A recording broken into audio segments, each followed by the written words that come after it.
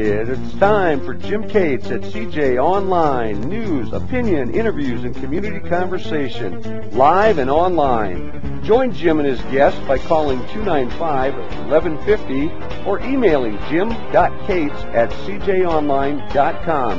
And now, from the Topeka Capital Journal and cjonline.com, here's the Dean of Talk Radio in Topeka, Jim Cates. And good morning, Topeka. This is going to be a full day, believe you me. Coming in at 10 o'clock, Dave Jackson. We're going to be spending an hour talking about lawn and garden tips. And coming in at 9 o'clock, preceding Dave, of course, we have John Arnold and Earl Glenn. We're going to be talking about the top stories of the week. At 8:30, Jay Perez with the Better Business Bureau of Northeast Kansas is coming in. And in just a couple of minutes, Kevin Bittner is going to be joining us. And he heads up the I Sold It store here in Topeka. We're going to be talking about what's hot and what's not on eBay. Well, folks, a little word of wisdom to start with. If you're thinking about vacationing in the winter or maybe this fall, let me give you 4 communities you might want to avoid at all cost. And those communities are Ellis, Kansas, Ogden, Utah, Toledo, Ohio, and Douglasville, Georgia. Communities I would just absolutely avoid. Put those on your no-visit list. Why these 4 communities? Well, Ellis, Kansas, Ogden, Utah, Toledo, Ohio, and Douglasville, Georgia all have passed the same catch and release ordinance that the city of Topeka has. So the chances are, if you're going into Ellis, Kansas, or Ogden, Utah, Toledo, Ohio, Douglasville, Georgia, you might get attacked by a feral cat because they are going to be everywhere, folks. Can you believe our city council? This one, and again, folks, this isn't going to cost the city that much money. You know, this isn't a spending issue, and normally that's what I'm railing against, is when we get into these wild, crazy spending sprees. This one necessarily isn't going to be that bad in terms of money, out-of-pocket money. But if you're looking at absolute insanity, this has got to be the most insane ordinance the city has ever passed. So again, if you don't want to get attacked by a feral cat, stay away from Ellis, Kansas, Ogden, Utah, Toledo, Ohio, Douglasville, Georgia. Put those on your no-visit list. Their city councils have got to be just, well, the same as ours, I suppose. A unanimous vote on the city council to pass this feral cat ordinance. God help us all. And we do have the mayor coming on Monday morning at 9 o'clock, so we'll be visiting with the mayor on this cat ordinance. Kevin Bittner, what is a feral cat going for on eBay? We can't sell any live animals. We can't sell anything live, so I couldn't give you an answer for that one, Jim. What's a dead feral cat going for on eBay? Well, if you have one, bring it in and we'll find out for you. Kevin Bittner, good to have you with us. I'm going to have you pull your mic in just a little closer if you could. There you go. Yeah. You got it. Good to have you with us. We were just talking about this cat ordinance. I saw that. It's crazy stuff. You know, there was, 60 comments on the reader comments on CG Online after this thing passed, 59 of which were wondering what in God's name has gotten into our city council. This was a unanimous vote. Yes. Plus the mayor. And I've got a lot of respect for Bill Bunton. He's going to be on the show Monday morning. What were these people thinking? You know, the minute we figure it out, it'll change. So I don't know that it matters if we try to figure this one out. This one's insane. It is. Well, folks, if you've got a question or comment, as always, jim.cates@cjonline.com. You want to grab a cup of coffee before we get started? I'm fine, Jim. You're in good shape, yeah. Huh? You own the I Sold It store on Wanamaker. Yes. And basically, this is an eBay auction store. It is. We handle selling items for folks online. So if you have something you want to sell, people bring it into our store. We look up the items to give them an idea what the average selling price has been. As long as the value is $50 or greater, it's worthwhile to bring through our process. We do all the work from the research to the writing of the copy and text, taking pictures, posting it online, answering questions that come in from people interested in purchasing, collecting the payment, packing the item up, shipping it out to the end customer, and then our customers end up getting their check. So really the toughest part is bringing the items in to figure out how much they're worth. Yeah. So Kevin Bittner, if somebody brings an item in, whatever it may be, you're going to look that item up on online, you're going to have a pretty good idea of what this item is going to sell for. Oh, yeah. We've got a research tool that goes back up to 10 years. Really, it looks at the last 90 days first to give us a good history of what the items are selling for. As long as the value is there, then we can determine what type of audience it's going to have and what the average selling price is going to be. When somebody's coming into your store, you say, oh boy, this one's going to sell. What's the hottest selling item on eBay right now? And somebody's walking into the I Sold It store. What do you want to see the most of coming through the door? You know, right now, part of the nature of the economy, you know, the gold and silver coins are just tremendous in value. When we first opened, 5 years ago, silver coins were at about 6 times face value. Now you're looking at 12 to 20 times face value. That's just for an average condition coin. So there's money in coins. Vintage electronics, the ham radio gear, the older stereo gear is doing extremely well out there. What do you mean the older stereo equipment? How old? Well, like Marantz gear, even some old Pioneer, Fisher, that type of stuff from the 60s, 70s, 80s Really? is actually doing well. We had a gentleman who had collected all the stuff you shouldn't collect, and then he had a bunch of what he called junk radio gear sitting around. Ended up bringing in about 5 truckloads that he netted over $50,000 with. And he said, bottom line, I collected the wrong stuff because I could have had much more of that radio gear. Really? The collectibles, the Balik, the Swarovski, the Hummels, they're always going to do well. Items people should stay away from. Yes. That was going to be question number 2. Yeah. Beanie Babies? Beanie Babies, wedding dresses don't do well.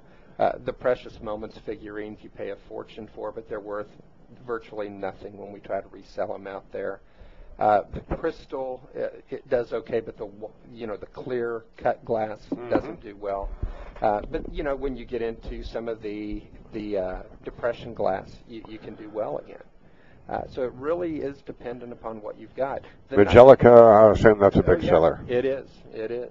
The nice thing, about what we do, if people want to bring items in, we'll look it up for them. There's no fee for us doing that. If it doesn't bring what they're expecting, or if it's not averaging, there's no obligation to leave anything with us at all. So it's kind of a nice free appraisal service that people can come out and have us look up stuff for them. So is there a charge if something doesn't sell? The answer is no if we do what's called a no reserve auction.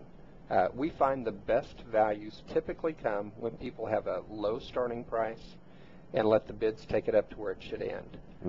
If people do have, let's say, grandma's collection of china. China is not a great seller, so with larger sets of china, that's where it might be worthwhile to put a reserve on it. A reserve, we charge $30 up front, but that is given back to them as long as it sells. With a reserve, we like the items to have at least $100 value or greater. Now, what percentage do you charge? What's your commission rate? You bet. We typically, our customers typically receive about 2/3 of the final selling price, minus eBay and PayPal fees. eBay can run as high as 8%. PayPal runs 2.9%. So let's say an item sold for $100. 60-40 then, roughly? Yeah, roughly 60-40. But on the lower end items, because of the higher eBay fees, that's why you could end up with as little as 50%. That's why we don't like to do anything under $50. We want to make sure the customer's portion is much higher than they would expect. We, though, typically average about 30 to 40% over the averages on eBay, just because of our seller rating, our seller history. So even though we do have our commission, which starts at about 33%, we usually average about 30 to 40% over the averages on eBay. So people will usually receive more, even with us selling it, than if they tried it on their own. What do you see the most of? And again, if you just tuned in, folks, Kevin Bittner with I Sold It. Their store is right north of Huntoon on Wanamaker, next to Home Depot. And Dick's Sporting Goods. Dick's Sporting Goods, yeah, right. Yeah. The item that you see most frequently coming through your door? Well, the items that we see most frequently right now are probably, comic books and collector baseball, football cards. And honestly, the values are so diminished on those. We discourage people unless they want to put them in large lots, or if they have a few of the rare collectible ones. The items we do see quite a bit of that are good sellers are the electronics, the sporting equipment, We see a lot of jewelry right now. We handle the state treasure unclaimed property for Kansas. We just had 2 1 kilogram gold bars. That's a little over 2 pounds a piece. Each one of those sold for almost $40,000 each. So with that, we have many, many customers out there watching our site for the gold rings, the jewelry, and those type items. So they're good sellers out there online as well. How about records? You know, I'm a record collector. Oh, yeah, Jim. Do they sell? The answer is yes, they can, but more often than not, you have to have them in pretty big groups. And when you get them in big groups, the weight is such that it's not worth shipping. Albums, we turn about every album away that comes in the front door. With the 45s, as you know, if they have one of the rare Sun label records, they can have some money there. And you can tell viewers, what the very popular and high valued ones would be. But with 45s, we have to go through a heck of a lot of them to find just a few that would have good value out there. Yeah.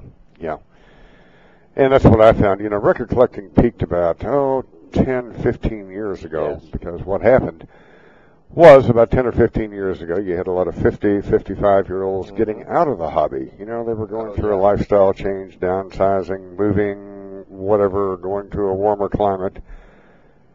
But you don't have any 25-year-olds picking the hobby up. You know, Kevin Bittner, a 25-year-old, has no idea what a 45 RPM record is, probably knows what an LP is, but has no interest in it. So there's no younger demographic picking this hobby up. So now you've got a glut of records out there. Oh, yeah. But huge supply and virtually no demand, with the exception of the real rare collectibles. And as you know, the value still is high there. Yeah, it's very high there. And the other part of it, Jim, the storage space you need for them. If you're going to collect them, you know, right now on an MP3 player, you can put 10,000 songs. With the 45s, it has to be the collectible value because you're going to take some space if you're going to have any size collection at all. Yeah. Because I've got about 25,000 45s in my basement, and it takes up a lot of room. Oh, it does. Yeah. It does. Yeah, absolutely. Yeah. So, what can't you sell on eBay? Firearms. Firearms you cannot sell. Pets, dead or alive. Anything that was at one point alive. Is or was alive. Yeah, but you know, the pelts and those type things you can sell.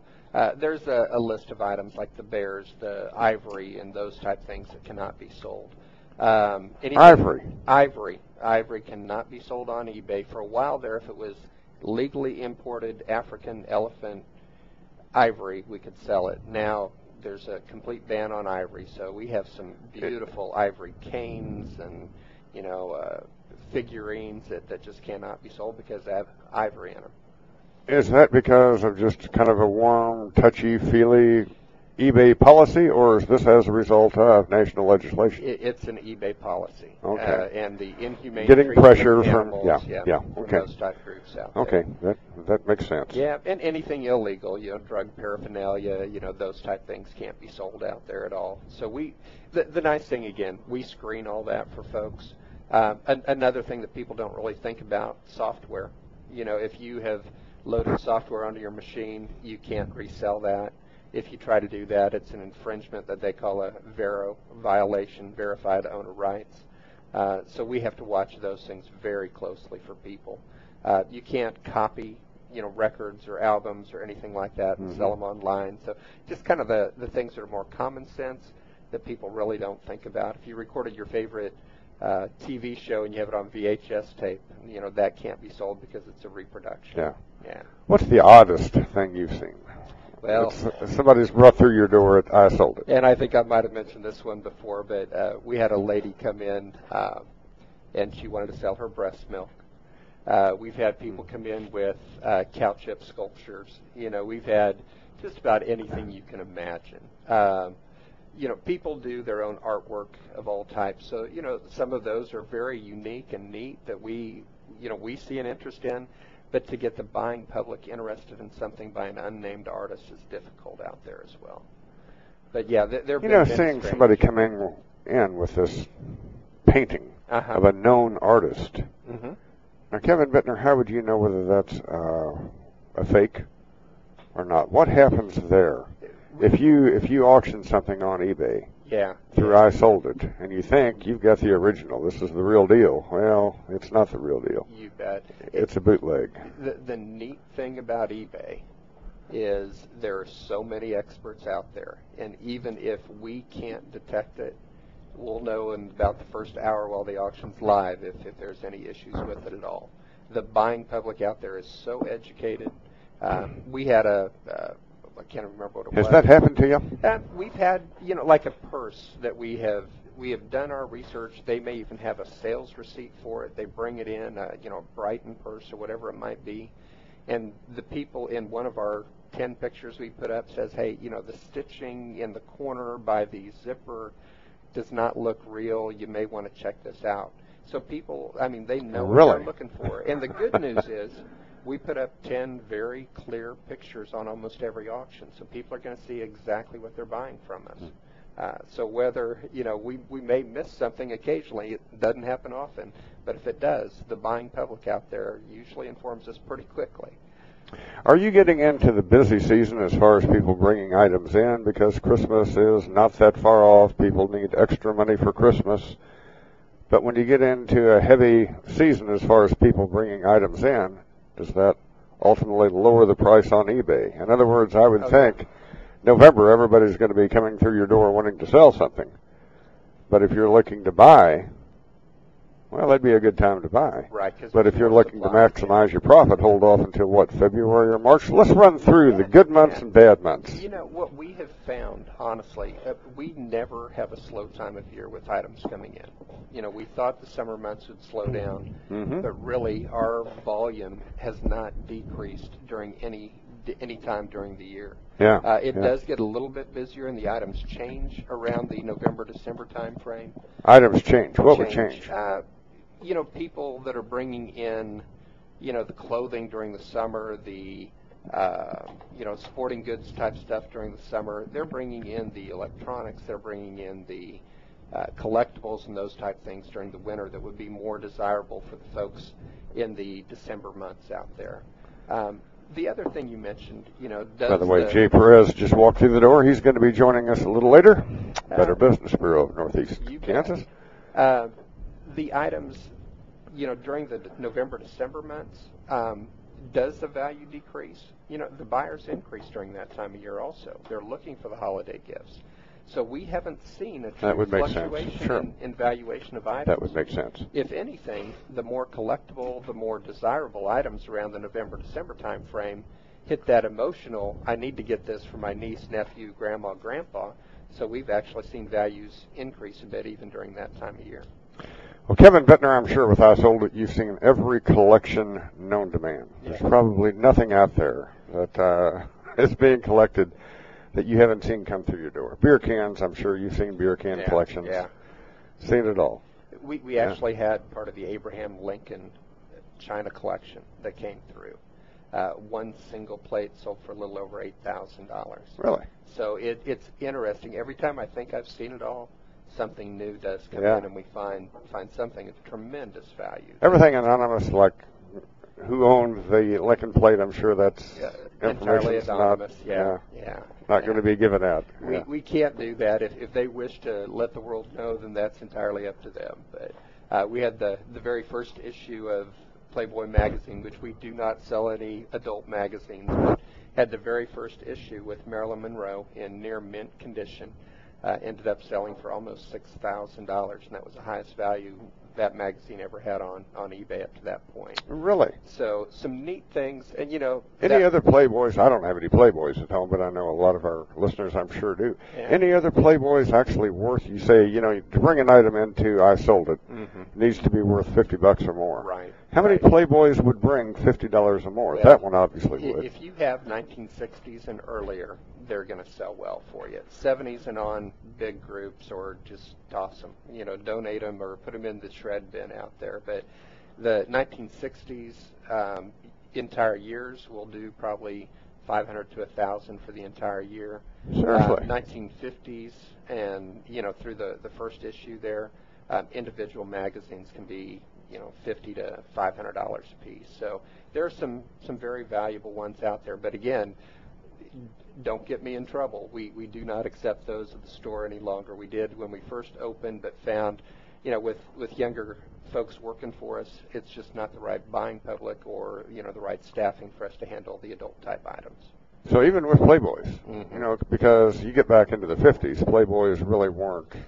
They're probably less. Kind of a ladies' home journal today would be comparable to what a Playboy was back in 1958. The Sports Illustrated swimsuit issue is much more risky than those were. But we've made a decision as a business and a family business just to not handle any of that type of. Now that's a decision made locally, that's not an eBay policy. That's correct. Okay, that's that would correct. be the localized sold at stores policy. Yeah. Okay. If you were starting a collection today, based on everything that you've seen, trends over the past, how many years now have you been in operation? We opened in May of 2006, so this is our 5th year in business here. So after 5 years, if you were going to start collecting something as a result of everything that you've seen come through your store and as far as values increasing, what would it be? What would Kevin Bittner collect if you? The thing I would collect, I've been collecting coins since I was young, so that one I'll just put off to the side here. But the electronics and the radios, if you have a passion for that type collection, it's something that's going to maintain or grow in value. We had a gentleman with an old radio, brought it in. Really, it was in horrible condition, but we opened up the case, and 3 of the tubes in the back of it were worth over $200 a piece. So, in those vintage electronics, which are still available out there at yard sales, garage sales, estate sales, there are items there that you can go pick up at a reasonable price and have a collection that's going to be worth quite a bit of money as you go. Now you're just talking about the old Admiral, Philco radios that you just had at home that you listened to on a nightly basis. Those, or if you get into the Fisher 500Cs, 800Cs, the more of the ham gear, more of the older radio gear. So much of that is available in the Midwest, but it has tremendous value. We had 3 just consoles for 500Cs, which I won't say they're a dime a dozen, but 3 that were in very bad condition that sold for almost $700. So I would bet there are probably 50 or 100 people in Topeka that have those sitting on a shelf that have just been gathering dust. Oh, good night, yes. Huh. I never thought of that. Yeah. As something that would be value. You bet. Now, old TVs, would the same thing apply to an old Philco Motorola TV? Not necessarily. Out of the early 50s? Yeah, we have some of the old cabinet TVs that can still do okay, but most of them, because of the size, the space needed for collection, they're kind of on the line of the albums and the records, unfortunately. A few, and basically with those items, if people even want to call us at the store, we can take a look at it with our research tool and let them know what the averages have been and get them an answer. Yeah. I would imagine you've got enough stuff coming through your store. Do you go out and garage sale? Or do you just wait for it to come through your doors that I sold it? Originally our plan was to take a day or 2 a week, Thursday, Friday, Saturday, go out and hit the garage sales. But I'll tell you, since we've opened the door, we've been busy. It's been a very busy store, and we really haven't had the time to do that. We take items from individuals. We take items from businesses, liquidation, closeout. We actually have a few banks that we handle, business foreclosures. Charitable groups, if they're trying to raise money for whatever their charity may be, they have a drive with, their group that they bring items in so the charity gets the funds from it. We handle a lot for churches. Right now, St. Stanislaus Church in Rossville is working to build a new church. So we have members of their parish bringing in items to go to the building fund. So there's just a number of groups, business, individual, charity, not-for-profit, as well as government. We handle, like I mentioned, state treasurer items. So everything that's been in a safe deposit box that's now needs to be sold, we handle for the state. So some tremendous items from all. Well, you mentioned, ham radios, common in the Midwest. Yeah. Not so much on the coast. What else do you see coming through your store that's kind of common here that wouldn't sell? It's not going to be worth a dime in Topeka, Kansas, but it's going to be worth several dollars in L.A. Oh, yeah. What would that be that you see coming in that you're not going to have a local buyer? Yeah. But you also know on both coasts it's going to be hotter than hot. Yeah, you look at what I call the barn items, the collectibles, the stuff that hung on the walls, the single bottom plows. It's amazing. Even the larger items will pallet ship out to, South Carolina, North Carolina, Texas, New York, California, Oregon. So the items here that you see go at a estate sale for scrap are shipped out there for yard ornaments or their antique collectible shops all day long. Like an old horse collar. Oh, yeah, horse collars. It would actually be worth money. They put mirrors behind them and make a wall decoration out of them. So, yeah, there's tons of that stuff that has amazing value out there. Huh. You've mentioned a lot of stuff that just wouldn't occur to me, and I don't go to that many auctions. If I see an auction that's got records advertised, occasionally I'll go. But oh yeah, yeah. I've got a sheet I can leave with you, Jim. It actually gives ideas of items room by room throughout the house that do sell well. I've never given it to you before at the store, but if people do come out, that's just something that they can then start looking through the house, figuring out what they may not want or need anymore. Now, do you have people that go out and garage sale on Fridays and Saturdays, and when you open the doors at 9 o'clock in the morning? At 9:02, so-and-so is going to walk at 10 o'clock. Yeah. So-and-so is going to walk through the door because they've been out garage sailing Saturday, and they picked up an armload of fill in the blank. But do you have people like that? We have a number of them, but one gentleman in particular from Osage City goes out. He spends no more than $100 a week. He knows exactly what he's buying, and he averages no less than $1,000 a week net out of his dollars that we pay him once it's all said and done. He picks up the Smiley Pig cookie jars. He picks up the Hummels. He picks up the Yadros. He picks up stuff that apparently people who have it don't realize the value. He picked up a Molten bicycle for $5, a fold-away bicycle that sold for a little over $600. He picked up a Smiley Pig cookie jar for about $8. It sold for a little over $381. So what's a Smiley Pig cookie jar? Just a large cookie jar, probably about 14 inches tall, has a lid on it. It is a smiling pig. It's from the 60s, 70s, marked on the bottom, the Smiley brand. And they end up with tremendous value out there. They're very rare, very collectible. The Aunt Jemima, the older big Aunt Jemima cookie jars or storage pots, as they were called, those have tremendous value. But this gentleman knows exactly what he's looking for. He goes out. If he's at $98 and something is $3, unless he can get it for his $2, he's going to stick with his $100 budget. So he knows exactly what he's doing. He knows what his plan is, and he accomplishes it. Why would he stick to the $100 budget? I mean, if the ratio is 10 to 1, profiting, $10 for every dollar he's investing, he's getting a $10 return. He's a retired gentleman, and unlike me. I mean, he's got a game plan. He does. Obviously, it's somewhat successful. And he knows how to negotiate, and usually when he gets to that $100 mark, he knows about how many items that equals. He brings them in, and he's done for the week. But it really is kind of neat because he was even telling us about this one that he ended up getting her to knock 25 cents off so he could stick with his $100 a week. So, but yeah, I would love to know exactly what he knows when he's out there and who he's going to see each time. Wow, how many customers do you have like that? Probably 15 to 20. We have folks that really garage sale for a living, or at least it's a profitable hobby if they're not doing it. And they could probably do the work that we do on their own, but they've actually come in and said they've tried it. It's not worth the hassles with the buyers. Taking the pictures, the time involved, it's not worth it. And when they were doing it, they ended up with about the same net amount as we were getting them, so they let us do, as they called it, the work. Packing and the shipping and any claims that come as a result of the shipping, if FedEx or UPS get tough on packages, we handle everything. So it does take the tough part out of what they enjoy doing. Yeah, well, I could see that as well. Yeah. Because again, the example you gave with the purse. Oh yeah. You put this purse up thinking it was the real deal. And within an hour, you knew you had a counterfeit on your hands. Yeah, and with eBay, they police that tremendously. If you put up something that is not authentic, that is fake, that is against verified owner rights, they'll shut down the auction. If you have too many of those violations, they can shut you down as a seller. So we had to become experts pretty quickly in the stuff we post. How many iSold stores are there now in the country? There are probably less than 200 across the country. That's it is a national franchise. We actually own the area development agreement for Kansas.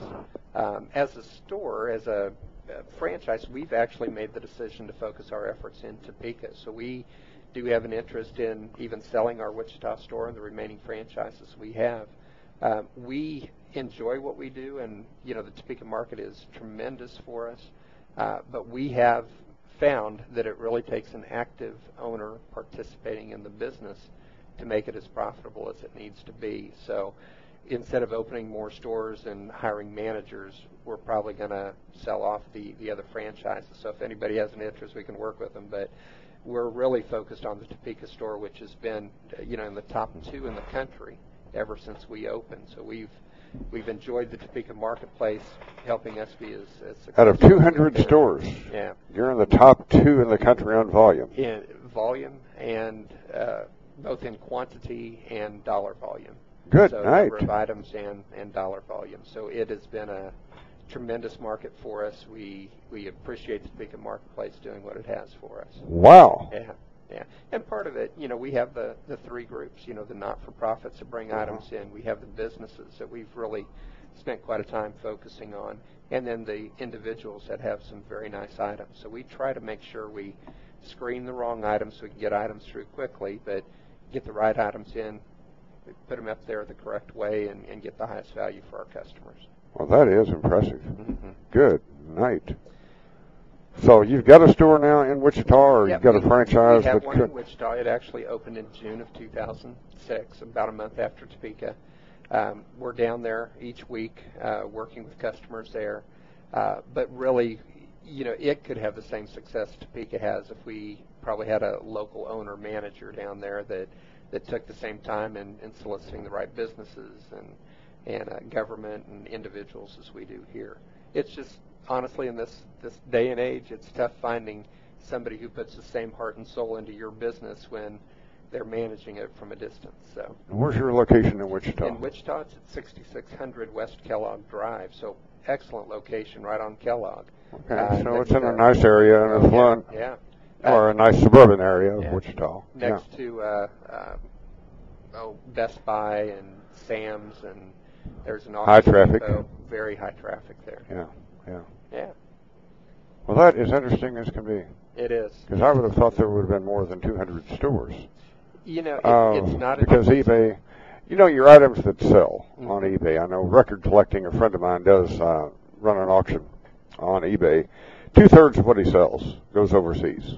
Oh, yeah. 1/3, is actually a domestic buyer.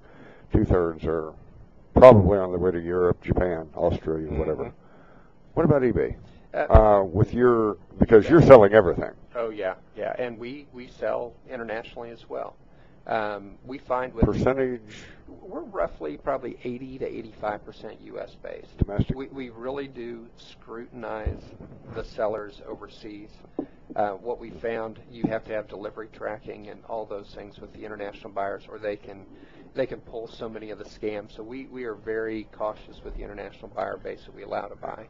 Kevin Bittner, appreciate you coming in, my friend. Thank you. I sold it right north of Huntoon on Wanamaker, next to Dick's Sporting Goods, Home Depot. You'll find it if you're in that neighborhood. You're open 7 days a week? Monday through Friday, 10 a.m. to 6 p.m., or 10 a.m. to 7 p.m., Saturdays, 10 a.m. to 5 p.m. Okay, 6 days a week. 6 days a week. All right, and folks, if you have a question, you can call I Sold It at 232-3229, which is 232-eBay. All right. Kevin, appreciate you coming in. Best of luck. I'll take a copy of that. That'll be interesting stuff. You bet. I'll leave it with you, Jim. Okay. Thank you. Jay Perez, Better Business Bureau, on deck. Stay tuned, folks. CJOnline.com has been upgraded, and it's an entirely new way for you to experience your community. More than ever, CJOnline.com has what you need when you need it. As your morning starts, CJOnline.com is updated with overnight news, weather, and the morning buzz. Throughout the day, they bring you developing stories, interaction, and commentary. In the evening, they recap the day in news and sports and feature their local bloggers. Experience the local news and sports at CJOnline.com. Your 24/7 Northeast Kansas news connection. Every 3 minutes, another woman gets the news that she has breast cancer. And here are some of the first words she hears. HER2 new oncogene, aromatase inhibitor, ductile carcinoma in situ. What do these words mean? How are you going to decide what to do if you can't even say what you have? This is Olivia Newton-John. As soon as you get your diagnosis, you can go to breastcancer.org. It's a special place on the internet where you can learn how to say all those breast cancer words and find out what they mean. At breastcancer.org, you can learn more about your particular kind of cancer and your treatment options. Prepare a list of questions for your next doctor's visit and get all kinds of other useful information to guide you and your family through this. Breastcancer.org. The first place to go the minute you find out you have breast cancer. Canada Drug of Topeka provides a safe and easy way of delivering prescriptions to your door and saving you money every day. Are your medication costs spiraling out of control? Is Plan B really saving you any money once you reach the donut hole? For many of us, saving money on skyrocketing medication costs has become a vital way of controlling those tight monthly budgets. I'm Eric with Canada Drug. We're locally owned and operated, have been for over 5 years, serving your friends and neighbors, helping them save thousands of dollars yearly on essential prescription medications. To find out how you can have more medication at the end of your month for less money, call us at Canada Drug today, 785-272-6100, or visit us just east of Wanamaker on 17th, between Applebee's and McDonald's. Savings for everybody. We're Canada Drug. Canada Drug of Topeka, 272-6100.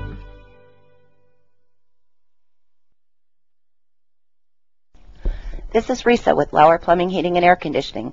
We are not just your heating and air conditioning experts. We also can take care of any of your plumbing needs, including sewers and backflow preventers. So call us now at 357-5123. We're back with Jim Cates at CJOnline.com, your source for live internet news, opinion, interviews, and conversation in Topeka. Here's Jim.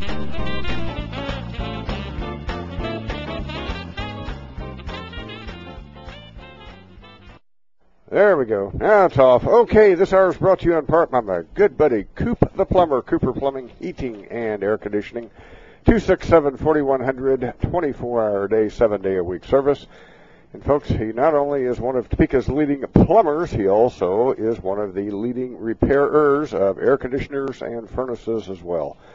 And again, as we pointed out so many times on the show, it's a number you want to have written down with your other emergency numbers, because if you have that unforeseen emergency at 3 o'clock on a Sunday morning, you've got the family, friends coming in, you're panicked, you don't know what to do, the stool's clogged up, running over, you can give Coop the Plumber a call, because they do make emergency 24-hour-a-day, 7-day-a-week calls. 267-4100. Okay, coming in at 9 o'clock, we do have Earl Glenn, John Arnold, to talk about the top stories of the week. At 10 o'clock, Dave Jackson, lawn and garden tips. Monday morning, the mayor is going to be with us, Bill Bunton, and we will be discussing, believe you me, this crazy cat ordinance. It's just unbelievable. So we'll be getting into that Monday. In fact, we'll be talking about that, I'm sure, at 9 o'clock as well.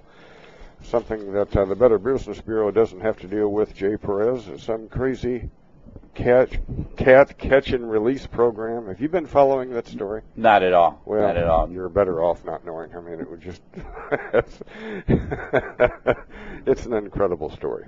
You're out of Wichita originally, correct? No, I'm personally out of Houston, but the BBB has an office in Wichita. Okay, and that's in Topeka. where Our corporate office is out of Wichita. Okay, that's where I got the Wichita connection. But Absolutely. you're now in Topeka with the Better Business Bureau of Northeast Kansas. You've been here how long now? I've been here since December of last year. And what happened was that the BBB Topeka and BBB Wichita merged to become better known as like a statewide Better Business Bureau. Uh-huh. There's 6 counties around the Kansas City area that stay with the Kansas City Bureau. But anything west of there, we will support and maintain. So if somebody in Concordia calls the Better Business Bureau, they're going to be calling you. Exactly. Basically. Okay. Exactly. You cover Kansas. You cover 99 out of the 105 counties then, roughly. 99 counties. Okay. All right. Very good. Including Topeka as obviously. The most calls coming in pertains to what type of business? Well, most of our calls that we were receiving, a lot of concerned citizens dealing with scams. There's some concerned citizens trying to find information on companies they're going to do business with. And I do that. You know, if it's a major purchase, if I'm going to make a major purchase, I want to know who I'm about to do business with. That is the easiest thing to do. It doesn't cost you a penny to pick up the phone and call us to get information. That includes individuals to business and business to business nowadays. You know, a lot of these businesses, they're struggling out there, but they don't want another business to come in and use them and not pay their bill. Mm-hmm. Sure.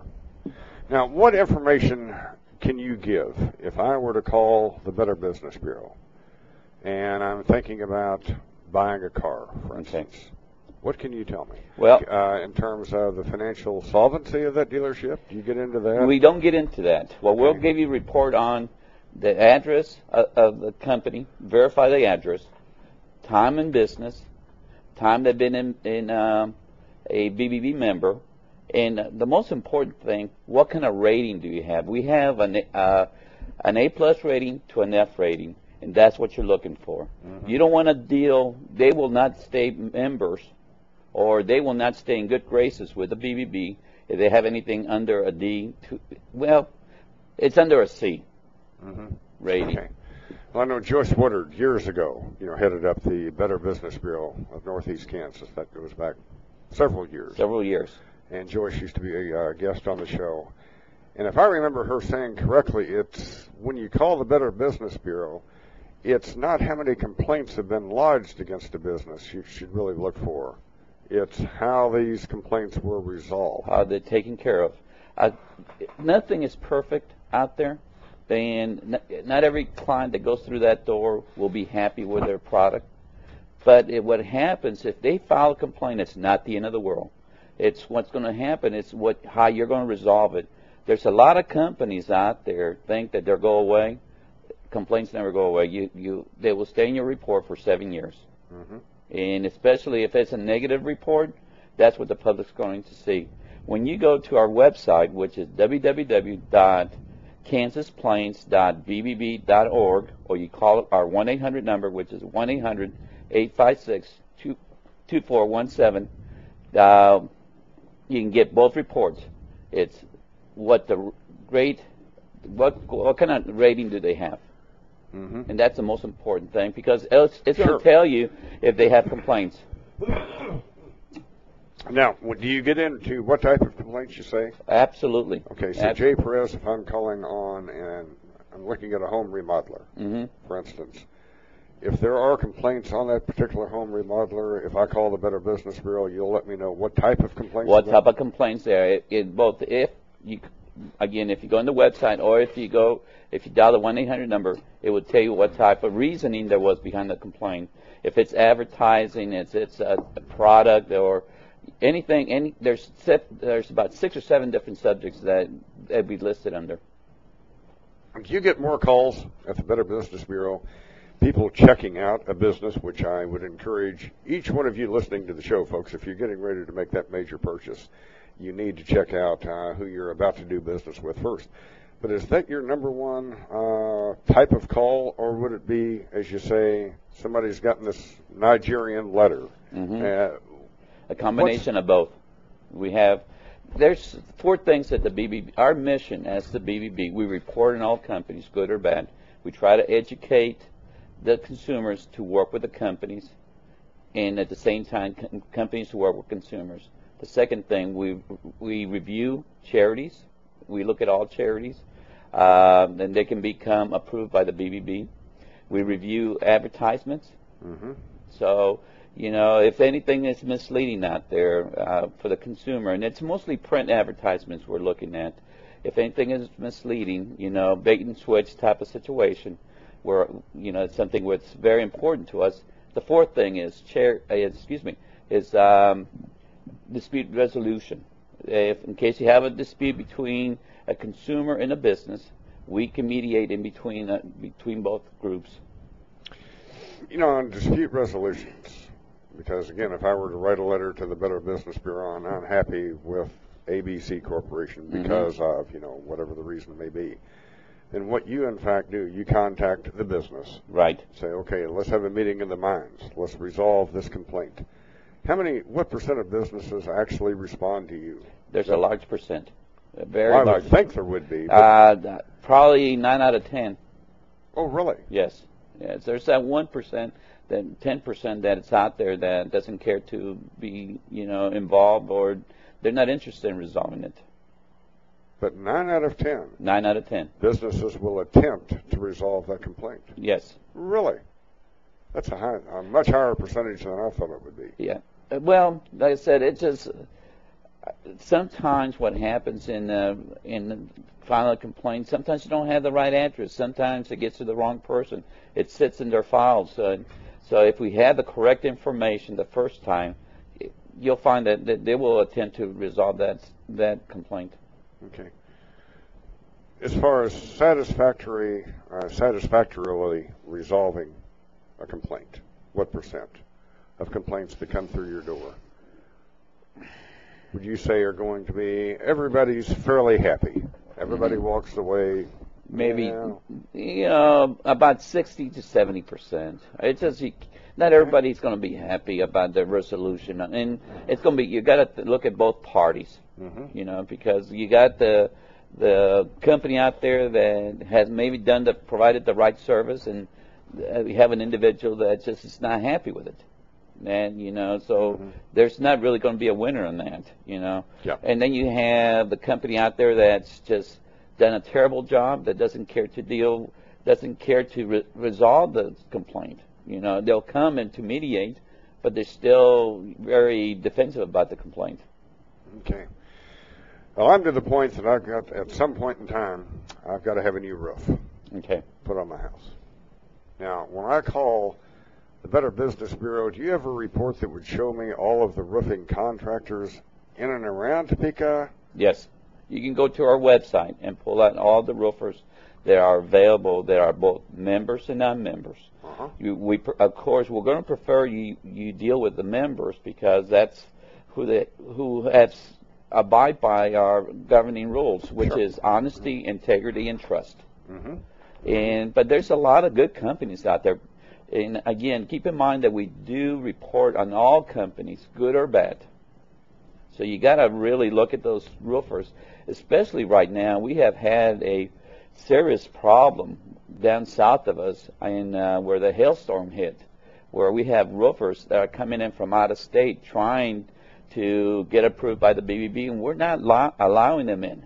We're making it hard for them because we believe on our local companies, members and non-members, that the consumers should use. There's 3 things that we're looking for. First of all, are they licensed and insured within the jurisdiction that they're working in? Second thing is, do they have a permanent address in that jurisdiction? And of course, how many years do they have in business? You don't want somebody to pick up their tools and show up at your door thinking that they can put a roof in. A minimum of 2 years in business. That's the 3 important things that you should be looking for in a roofer. It's a minimum of 2 years in business. Yes. Okay. You want somebody experienced to be dealing with your roof. Sure. You don't want 6 months from now have a leak and you can't find the roofer. Yeah. Bingo. Okay, so if I were to go to the site, what's the site again? www.kansasplains. Kansas Plains, okay. .bbb.org. Okay. And that's going to take me, then I can just hit the roofer icon, and that's going to list the roofers. Yeah, they're going to give me that A through F rating, complaints filed, number of percentage of complaints that have been basically dealt with and solved satisfactorily. All that is in that report. Okay. Because I need to do that, because again, when you get into roofing, folks, you're talking about a major expense. That is a big expense. I mean, there's 5 bullets I want to go through, and hopefully, do not pay in cash. Do not pay in cash when your roof is done. Make sure that way if you pay by check, that way you have a document saying that you have paid in whole. Do not pay a full amount until the job is completed. You know, usually you'll find that they'll ask you for a down payment or a partial payment up front. That's fine, but do not pay it until the job is completed. How much should you pay as far as a partial payment up front? It depends on the roofer, you know, but I wouldn't go more than about 30% of, you know. 30% max. So max. If you're looking at even between 30 and 50%. It just again depends on the roofer. Okay, so if you're looking at a $5,000 job, your maximum prepayment should be no more than $1,500. 15 to 2,000. You know. Okay. Okay. Right. Be wary of any company that says they'll work with their insurance company.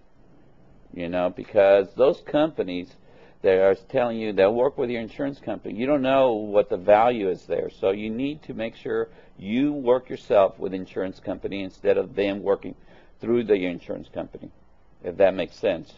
No. Okay, there's a lot I of don't understand why you wouldn't want them to take care of the hassle of dealing with an insurance company rather than you having to do it yourself. It's easier if you deal with the insurance company yourself because you know the value of the roof, because sometimes they might try to underestimate the roof than what the insurance. You got to have, in fact, you got to have a couple of bids on the roof. And once you have those couple of bids, make sure you deal with the insurance company. Okay. Earl Glenn just walked in. He's going to be joining us in a few minutes. Jay Perez with the Better Business Bureau of Kansas is my guest. Okay. So again, the reason that I should be dealing with an insurance company as opposed to the roofer would be to make sure I've got this locked in. That you should be the one that understands what the costs involved with the roof and how any adjustments need to be done. They have to go through you. You need to approve that, because whenever they're dealing with the insurance, they have all the control over you. Okay. Basically. Be sure that you read the whole contract through. Do not sign a contract. You know, you have to sign a contract in order for them to do the work. Mm-hmm. Make sure you understand the whole contract. If you have to take it to your personal attorney, make sure that you're aware what you're signing. What would be in a contract with a Better Business Bureau roofer, we'll say, that I should be on the lookout for as far as reading this 3-page document?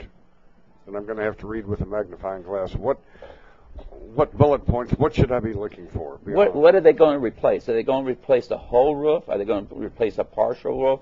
Are they going to replace the wooden panels on the roof?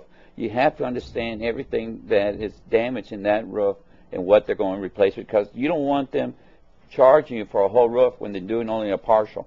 Mm-hmm. Sure, okay. The final thing, and I think it's very important, Jim, is that do not allow businesses to pressure you into signing a contract. Or we have a lot of these door-to-door storm chasers right now that are coming in and pressuring a lot of our senior citizens into replacing a roof. Get a couple of estimates. Get multiple estimates. Make sure you use a BBB member. If not, make sure you use a good, reputable company that has the right insurance, that's been in business long enough, that has a permanent address in your jurisdiction. It makes all the sense in the world. So that would be on your top 5 as far as number of calls coming into the Better Business Bureau checking out roofers. Yes. Home remodelers would probably be on that top 5 list, wouldn't they? There's other contractors that we're being concerned with right now. You know, you're talking about the roofers, the companies that are working on siding, window companies. You're talking about tree trimmers, water restoration and removal. You know, foundation repairs, even your auto dent, companies. You got to really look at them all. I mean, do not take any chances. Our residents here in Kansas have been victims for too many years, and we're trying to get them to use the BBB to their advantage. It doesn't cost anything for them to call us. Yeah. We're just about out of time, Jay Perez. Always good to have you on. But before you leave, what about mail scams? Anything that Pickens should be on the lookout for now as far as northeast Kansas? I know we've always got these Nigerian crazy letters floating around out there. Well, we still have some of our mail scams going on. You know, one of the things that everybody's winners on the lotto. You know, we have people showing up and saying, "Hey, I won $2 million." You know, but I have to pay my taxes up front, which is $4,000. So you got to send them $4,000 so you can get your $2 million. Well, what you got to stop and think about, nothing's for free, first of all. Yeah. And those $4,000, why can't they take that out of your $2 million if you're that rich? Yeah.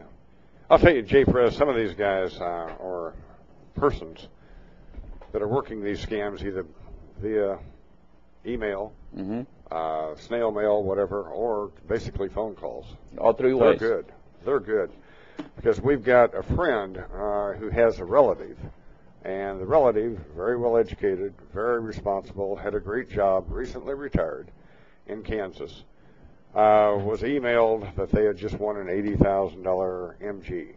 Well, to make a long story short, over a 6-month period, they've now sent this money that is going through Houston, and obviously it's going to end up in Canada and Nigeria, somewhere out of the country. But they've now spent over $250,000 for this $80,000 MG. Now, we're dealing with an otherwise intelligent individual, responsible member of the community, was involved in his chamber of commerce and a civic leader in one of our smaller communities in Kansas. $250,000 poorer. Still haven't received their MG, obviously, and they're not going to. But, I mean, that's a salesperson. We're talking, these guys are They're good salespeople at the other end of that phone, at the other end of that email, at the other end of that mail. And they want you, they're just looking for a way to, make you think that you're going to receive that item. And they'll come up with it. And so you got to be real concerned. The first thing you should do is stop, think, and then call us. Yeah. Or go to our website. We have reports on all companies, like across the nation and into Canada, that you can find out quickly if they are a legitimate company. Yeah. I was just amazed to hear this story.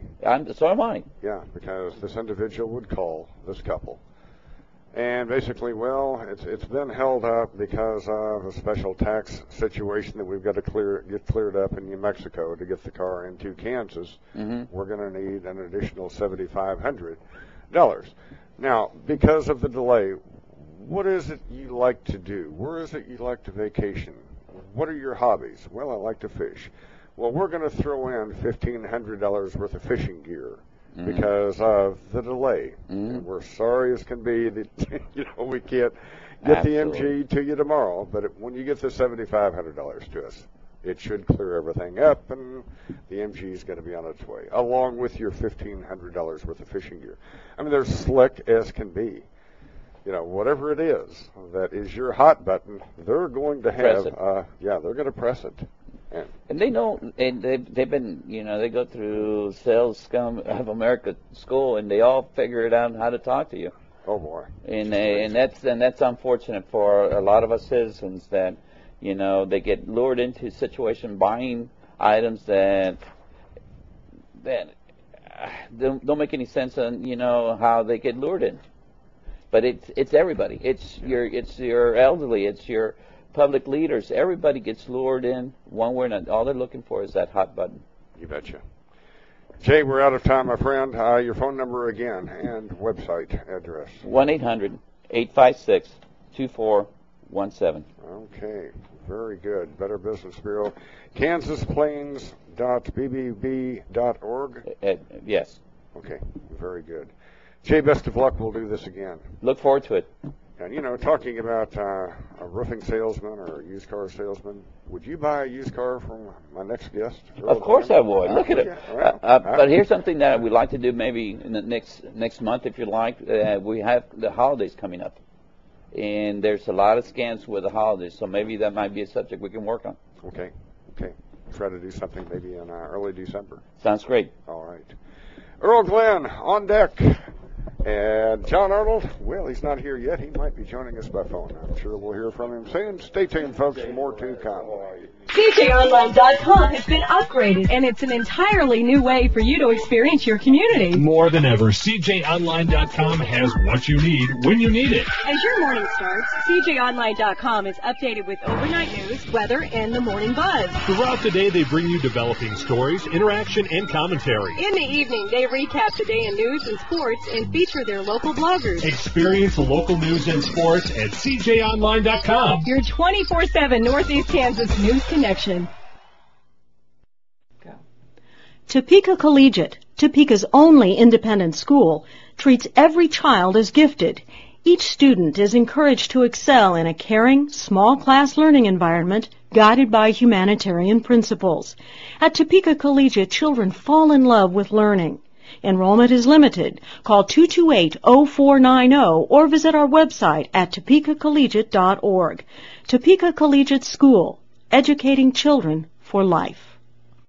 Excuse me, why are you saving those old eyeglasses? You know the ones, stuck away in the desk drawer, haven't been worn in years. Yeah, those. You should donate them to your local Lions Club. Lions Clubs have been collecting used eyeglasses for years. They'll take your old eyeglasses and recycle them for someone in need of proper eyewear. Call your local Lions Club for information on where you can donate your old eyeglasses. Lions Clubs International. We serve. Hi, I'm Richard Roundtree. I'm a breast cancer survivor. Yes, you heard me right. Men get breast cancer too, and men need just as much help understanding what their doctors tell them as women do. But where do you go to get that kind of help? Go to breastcancer.org, a special place on the internet that helps you understand the kind of cancer you have, your treatment options, and all the big words your doctor uses. Breastcancer.org is the first place to go the minute you find out you have breast cancer. We're back with Jim Cates at CJOnline.com, your source for live internet news, opinion, interviews, and conversation in Topeka. Here's Jim. Okay, the mayor is going to be with us Monday. We're going to be talking about this crazy cat ordinance with the mayor Monday. And 10 o'clock, Dave Jackson's coming in, of course. But over the next 60 minutes, folks, we have two. Count them, two. John Arnold has joined us by phone. And Earl Glenn with us in person. Both of which turning into Rachel Maddow fans. Well, not exactly, but I always try to have some balance when I meet John. So I was telling Jim about the Rachel Maddow players. Have you seen those, John? John. Oh, John. Did we lose John? Huh. So anyway, on the Rachel Maddow players last night on her show were depicting John Boehner in 1996 passing out tobacco lobby checks on the floor of the House, and so I was not aware that the Rachel Maddow players did these little skits like that. I have never seen the Rachel Maddow players. Now, did John Boehner do this in 1986? What's the story? I'm assuming there's a backstory there, I'm sure. Well, I mean, Rachel was trying to poke fun at John as whether he's measured for the curtains, for his new position after the election. So that was kind of a way to, poke some fun at him. So Rachel basically is now saying that John Boehner will be the new speaker. Well, not exactly, but she's at least saying it's a possibility. I'll tell you, just taking a look at Real Clear Politics, my, this morning, I think 190 Democrats are pretty much assured of winning their election bid, going to the House, Congress. 207 Republicans are assured of winning. 38 seats are somewhat up for grabs, but if you take a look at these 38 seats, it now appears that the Republicans, unless something really unforeseen happens, they're going to regain control of the House. Now, other thing that Rachel said last night was that Michael Steele, the Republican chair, was out on a bus tour. I guess, Fire Pelosi or something like that? I can't remember. Yeah.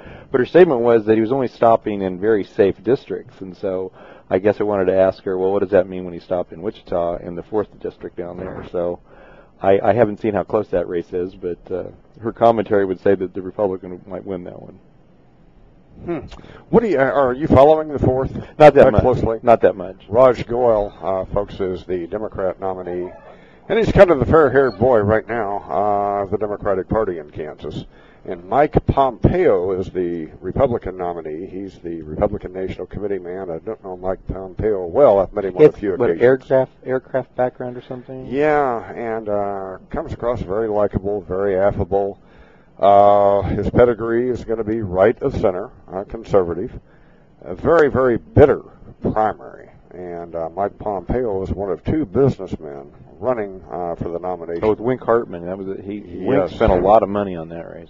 And was briefly considering, I guess, a write-in campaign after the primary, which so many of our Republican losers, non-winners, seem to be prone to do. And he was another one. But this race with Goyle and Pompeo is really heating up. And the Wichita District, folks, I know it's been represented for the past, 10 or 12 years by Todd Tiehart. But before that, it was represented for a number of years by Dan Glickman. So this is kind of a swing district. You get into the first district, it's pretty much a safe Republican district. No Democrat's going to win in western Kansas. But the other three districts are all a little bit more fluid. That are basically up for grabs. Now, I did go to the debate in Emporia on Monday night between Alan Jilka from Salina and Tim Hulskamp from Fowler in the first district, and so that was kind of an interesting experience. The thing that I took away from that was the AP headline was that basically the Democrat called the other guy an extremist, and there's Alan Jilka was really upset that Club for Growth apparently had interceded in the primary to help Hulskamp over Barnett, and he was questioning where the money came from. But what I didn't quite understand was Club for Growth is known for just being fiscal conservative, and he was trying to say, well, they're not just extreme, they're radical, and so it's just some of the words that were being used I didn't quite understand. Huh. Now, Jilka, he's the former mayor of Salina, is that correct? And city councilman, I think 12 years total was what he said. Okay, I don't know him, and I think the prediction in that race is it's going to be a huge Hulskamp victory. Well, Alan Jilka admitted that 22% Democrats in the first district, that was part of his, so he realized he has an uphill battle. Do you see any upsets in the other three districts? Lynn Jenkins is going to win. Nobody's hearing anything whatsoever from her opponent. Well, Cheryl Hudspeth appeared at Pittsburgh State at some meeting. I saw that online, but I haven't seen any joint appearances at all. I mean, have there been any debates at all? No, and no evidence that she's actively campaigning anywhere outside of Girard, maybe, and Pittsburgh. Well, Pittsburgh was nearby, so yeah, you can walk to Pittsburgh from Girard. But that's it. We've had no communication from her whatsoever, attempting to come on the show. Nothing. Just zip. So interesting. So she'll win. But the other two seats, I guess, are still kind of up for grabs. It looks like in the 3rd district, where you live in Johnson County, it looks like Yoder's going to win. At least that's what some of the polls are saying. There is the Johnson County Bar Association is going to have another noon forum. It's not really open to the public, but I'm going to try to get into that if I can and just see what they say this next week. So that'll be interesting. Well, and this is John Arnold. John was with us for a few brief moments, and this is going to be like shooting fish in a barrel for the next 50 minutes as far as, sticking the needle in the eye of the liberals. He'll call back John, in. where are you? No, when John called, he said he was having some difficulty with his computer at home. So, a rebooter to that. I mean, my phone rebooted twice this morning. I have no idea what's going on with my phone, so really? He could be having computer problems. Same thing. So Kansas, pretty predictable. Pompeo should win again because of the anti-Obama sentiment. It should be enough to carry Pompeo, I would think. So this should be pretty much a Republican year. That's what some of the polls said. Now, one of the other things that came out this week was Ron Estes from Wichita, who's running against Dennis McKinney for state treasurer.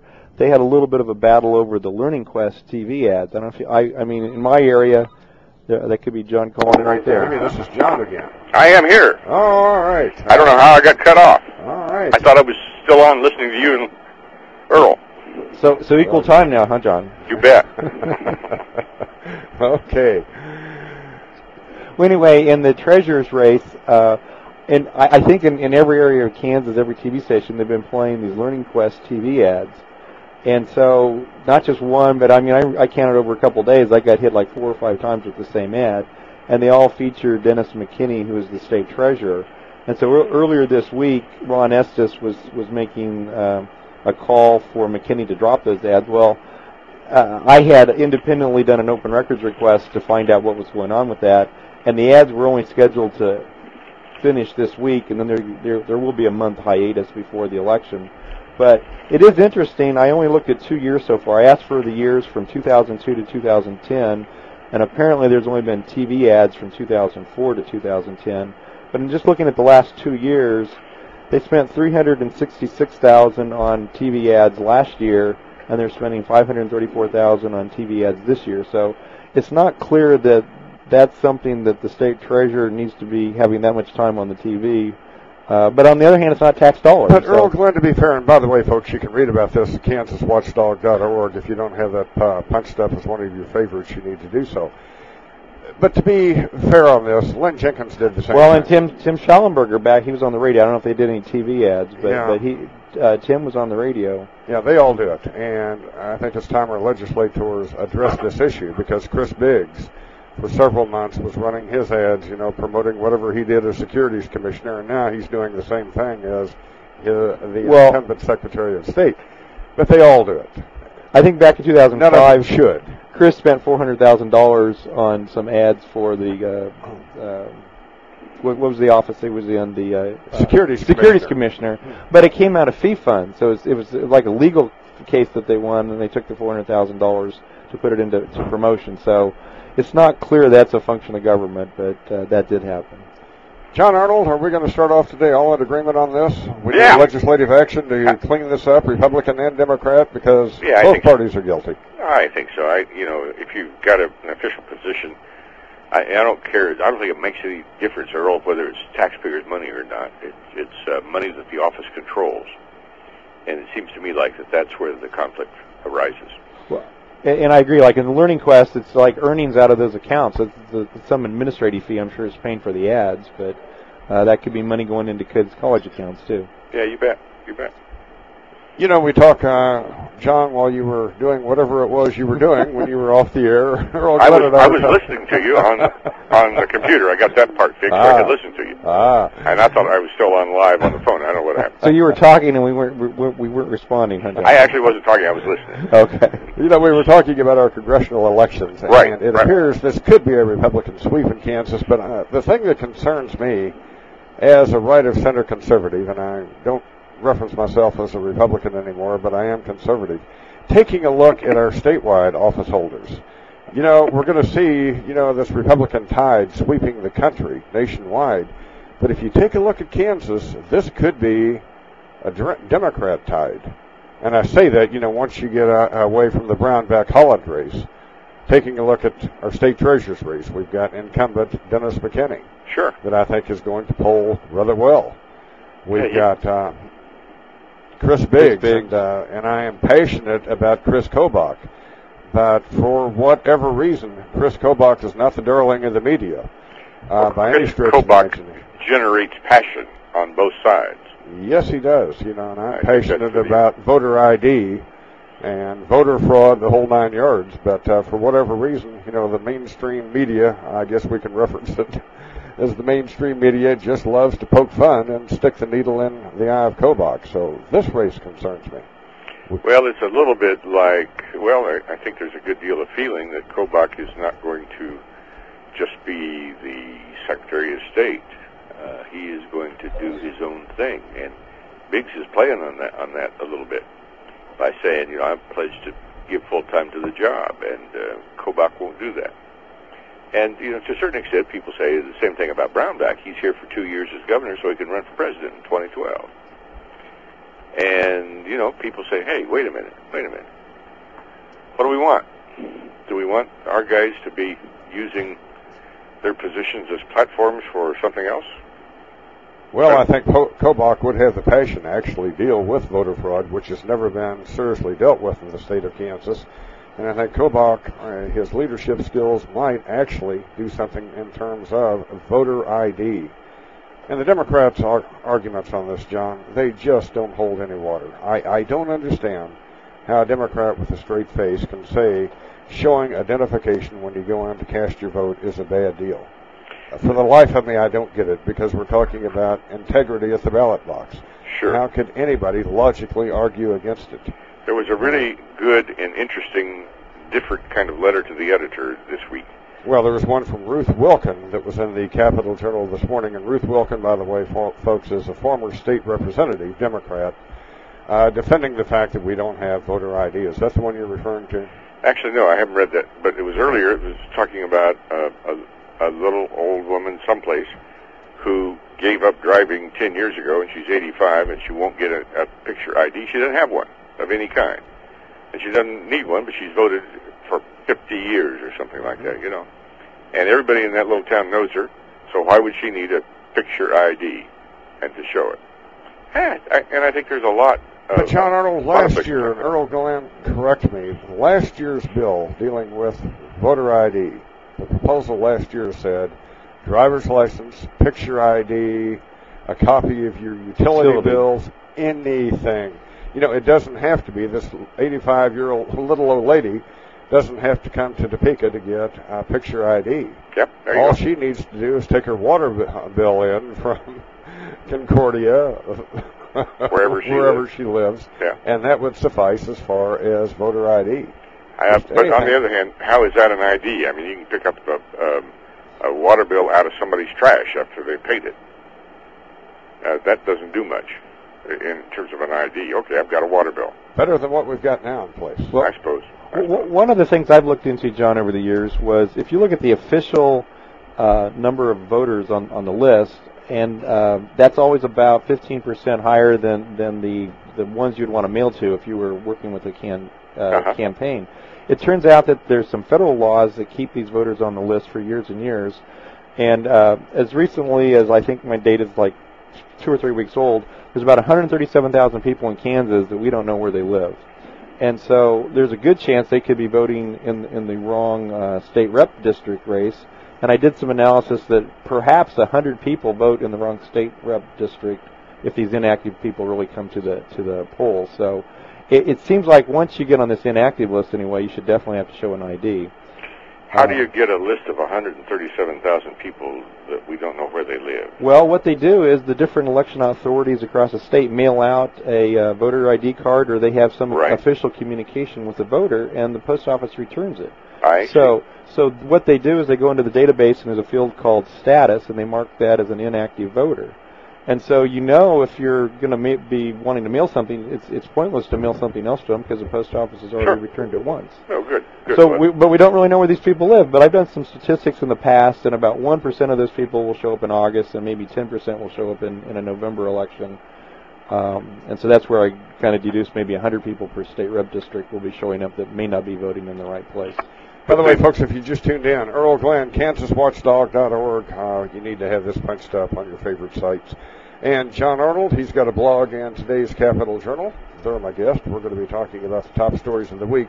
One that I want to get into before the end of the hour is this crazy cat ordinance. And folks, again, if you're thinking about leaving Topeka, going on a vacation, you need to avoid at any and all cost Ellis County, Ogden, Utah, Toledo, Ohio, and Douglasville, Georgia. Why?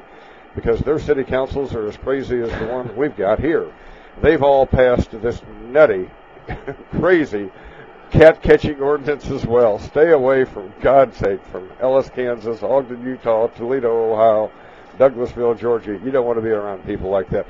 But let's start with you, Earl Glenn. Your top story of the week would be? Well, I kind of really was the McKinney Ron Estes thing. That was what my top story was. So on a scale of 1 to 10, the chance of Ron Estes winning this race? Well, I've seen some. I mean, you would think that Dennis McKinney has the inside track. He's been there a couple of years. He was minority leader before that.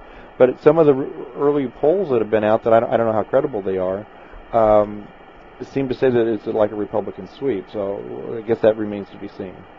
Yeah, I don't know Ron Estes well. We're talking about the Sedgwick County treasurer. Ron Estes has been the treasurer for Sedgwick County. His wife, there's an Estes that is Susan Estes. That's his wife.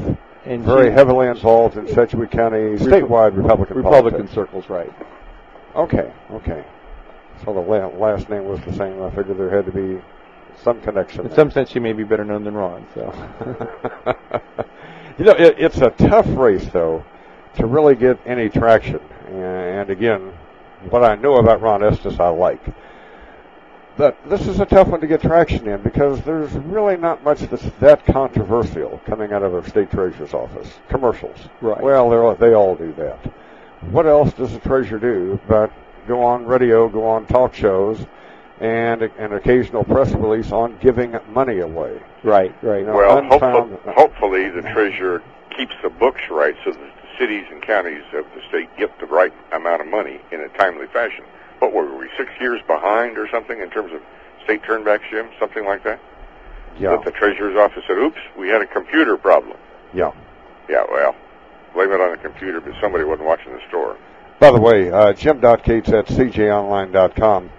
If you want to email a comment or a question in, we just got an email from Dwayne Rain, lives in Texas, former Shawnee Countyan. In fact, he headed up the Shawnee County Republican Party for a while. He says, what about a voter registration card for the individual? When you go in to register to vote, then you get a voter registration card, which would solve the problem, John Arnold, that you mentioned of the 85-year-old. In fact, former Representative Ruth Wilkins' letter to the editor pretty much echoed the same sentiments of the letter you're referencing today. Yeah, now, we have that in Johnson County. They mail out a voter registration card primarily to tell you where your precinct is because there's precincts are always changing around. So we have that, but it's not really used for anything. Yeah, but that could suffice as voter ID. Yeah, especially in the rural areas where you know most of the people in town anyway. Yeah, you know, I would think this would be a bigger issue than it is, especially in your major metro areas. You know, I can understand. You know, if you're living in Auburn or if you're living in Rossville, you're living in Silver Lake, you know everybody in the community. But that's not true in Topeka. Well, not true in Johnson in County. any urban area, if you since the voter list of voters is an open record, you could get that list, look for people of your approximate age, and you could vote all day, because you know these people aren't going to show up for the polls based on statistics. Bingo. So if Johnson County. Yeah, if you were inclined to be fraudulent, it's not that hard. Now, in Wyandotte County, somebody might have already beaten you to the punch. Well, I did it. Been there to vote several times, but in Johnson, nobody bothers. The crooks don't bother to vote. The legitimate voters don't bother to vote. I did a story. Why hold an election in Johnson County? I did a story a couple years ago in Wyandotte County about the voters that empty lots, but it turned out it really wasn't so much a voter fraud issue; it was just urban blight as different structures decayed and deteriorated. They tore them down, and the voters weren't taken off the list for years and years. So, but there was no allegations that they voted. There were very few cases. I didn't really find any where they voted. Now, what I am working on right now is you can buy from the Social Security Administration sells a list of 87 million people that have died since 1937 if they had a Social Security number. And I'm in the process of comparing that against both Kansas and Missouri voter registration lists. And the preliminary numbers on Kansas, it's somewhere a little under 2,000 people that are registered to vote in Kansas that appear to be dead according to the Social Security Administration. And my preliminary numbers also show perhaps 75 of those people voted after they were dead. So it takes a lot of time to go in and confirm what's really going on with that. But at least it's something that could be looked into and probably should be looked into. I'm actually expecting worse numbers on the Missouri side when I do that analysis, especially Kansas City, Missouri, and St. Louis. And St. Louis. Yeah, well, a couple of years, 4 years ago, 8 years ago. When was it? 10 years ago. They kept a big voter fraud issue, especially in St. Louis. John Ashcroft was defeated that year. Missouri went Democratic, I think. As far as the electoral votes, Missouri went Democratic in the presidential election. I don't remember that. But I remember the Ashcroft defeat. Yeah. Well, there's an issue in the Kansas City, Missouri right now about supposedly they busted a bunch of, I guess they were labeled Somali nationals that somehow registered to vote in Missouri State Rep District 40. And that, in August, that was decided by one vote. And so that's still in the courts. And so I may go in and analyze some of I have the voter registration data before and after. I'm just kind of curious what. Where's District Number 40? What part of Kansas City? It's in. I don't really know well. A little bit east and south of the plaza, perhaps. But I'd have to. Would be somewhat of a swing legislative district. Yeah. So, but it's. it's just a little bit surprising that anytime an election is decided by one vote, people are going to complain. So it's not clear whether the statistics will bear anything out there. Interesting. Okay, John, do you want to go to your top story of the week? Well, I think the top story, Jim, is that the city council didn't listen to us, and they passed that cat ordinance. I think that's the top story. We're not being listened to. We had a very good argument. Harold Glenn, are you familiar with this story? I heard you talk about it a week ago on air, and it's a little bit curious.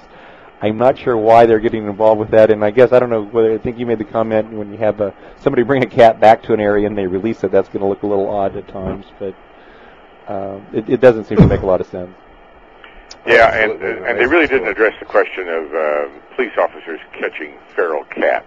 Yeah, I don't. How they're going to do it. As a kid, and I grew up in Wamego, we had feral cats. You can't catch those things. You can't get close to them. I mean, even when you're a conniving kid and you have lots of time on your hands, you can't catch those things. That's really hard. Well, this is upsetting because our city police, they're busy enough trying to catch smokers in bars now. Without worrying about cats. That's a little easier, though, isn't it, John? This vote, if you missed it, folks, the vote was 9 out of 9 of our city council members voted basically that we've got what we call a cat catch and release program to our police, I guess. Firemen, maybe we're going to take a day off, not responding to fire calls or burglary calls, and we're just going to send all of our city troops out to try to catch a cat. And we're going to bring this cat back to the pound, have that cat neutered, and then we're going to take the cat back to where we found it and let it loose. If you're sitting on your deck at 8:30 in the morning having your first cup of coffee, and here comes the city of Topeka truck, and they're dumping a load of cats in your backyard or your front yard, I don't think this is going to sit well. And the reader comments on CJ Online as a result of this stupidity, I think there were, John Arnold, 60 reader comments, 59 of which said, what in God's name can you people possibly be thinking? And not only 9 of our city council members voted for this, but my Monday guest did as well, Mayor Bill Bunton. This was a unanimous vote. Now, on top of this, it actually gets a little worse, because this was a groundbreaking 39-page ordinance that now we're viewing a pit bull as if we were viewing a poodle. We no longer have a dangerous dog ordinance because that's discrimination. Of course, we can't discriminate. They've got their civil rights as well, I guess. This is nuts. This is insane. We're now the new director of the Humane Society in Shawnee County. I hope he's going to be the former director soon. But he was in the paper Thursday saying, you can now come in and adopt a cuddly pit bull if you want. We're no longer euthanizing pit bulls. Take a pit bull home with you, I guess, to eat a child or whatever pit bulls do when they're bored. But I mean, the whole thing is just crazy. Crazy. There was something in that ordinance I haven't read yet, but it said there were 3 different kinds of pit bulls. I don't know what the 3 different kinds are. Dangerous, more dangerous, and deadly, I think. There you go. Yeah. Now, Jim, it's kind of curious on CJ Online right now, from a article back on September 16th, they did an online poll, and the online poll says 240 people were in favor of it and 120 people were against. So the listeners aren't listening either, then, or the readers of the... Really, 240. It's right here. Readers were in favor of this crazy ordinance? Yeah. Should the city begin a program to trap, neuter, release undomesticated cats? There it is. 360 votes, 240. So they do have an advocacy group, like it looks like. They've got an advocacy group. Wow. Well, if you go to the reader comments, Earl Glenn, there's lots of them on. Yeah. Oh my. Well, I think every council member ought to go out and try to catch their own feral cat. Well, it's the part of their job. So they understand what the problem is. Yeah. Because, I'm sorry. If you catch 3 in a year, I'm going to be surprised. Now we just got an email from Myron. And good morning, Myron. It says, I watched the TV4 entertainment show last Tuesday, meaning our city council meeting, and he says, I'm convinced more than ever that Cousin Davy needs to be hired. Cousin Davy is Myron Holter's cousin in Bruce, South Dakota. And if they've got a wild animal in Bruce, South Dakota, Cousin Davy gets a call with shotgun in hand. And there is no more wild, dangerous animal running loose in Bruce, South Dakota. Myron, I'm in agreement with you. I think Cousin Davy's exactly what Topeka needs. Okay. Now, okay. This one's from Frank. And Earl, this one's to you. It says, Earl Glenn, can you give me your contact information again? Email address is earl@kansaswatchdog.org if you want to send me an email. Or you can go to www.kansaswatchdog.org online, and there's a contact link. You can go from there if you want to get a hold of me for any reason. Okay. I've been looking at the site to see what's new, kansaswatchdog.org. And it's interesting. You always have some interesting things in there. You're saying that Parkinson may earn $750,000 a year from the advocacy group. That's based on the group that he's going to be working for. That's what the current guy makes. So really? It's hard to believe that the governor would make less in the position where he's going. But Earl Glenn, is this unusual? You know, I'm thinking of Bill Graves, for example. Bill ended up, former Governor Graves ended up back in Washington as the head lobbyist, I believe, maybe the CEO of the... It's a similar thing with the Truckers Association. American Truckers Association. Big advocacy group, you bet. And I think that's a nonprofit, and they follow an IRS 990, and I should look that one up too, and I just haven't done that. So it's not uncommon, and because it's a national organization, that's why the salary is so much. Yeah. Any potential scandal associated with this, though, and I read it as well, you know, that the $750,000 figure. But it was kind of a... It's just he'll be moving to D.C. I guess there was some newspaper, I can't remember, was it the Hutchinson News, reported that he did put Kathleen Sebelius on his list of references, so that was kind of a curious connection. Oh, yeah? but not surprising. No, I wouldn't think so. So he's moving to D.C. In fact, I predicted wrongly, of course, and I make a lot of wrong predictions on this show, that he ultimately was going to be the Democrat candidate for the U.S. Senate, because the Parkinson family has always had deep Washington, D.C. ties. And that made a lot of sense, and I'm kind of surprised it didn't happen. Surprised me. Because, you know, you talk about putting lists of references. That reminds me of a friend of mine who was the city manager of Vail. He had the best set of references I'd ever seen. Because being in Vail, he got to go skiing, and so he had, as a Republican reference, people that he'd skied with was Gerald Ford. As a Democratic reference, people he'd skied with was John Lindsay, the mayor of New York at the time.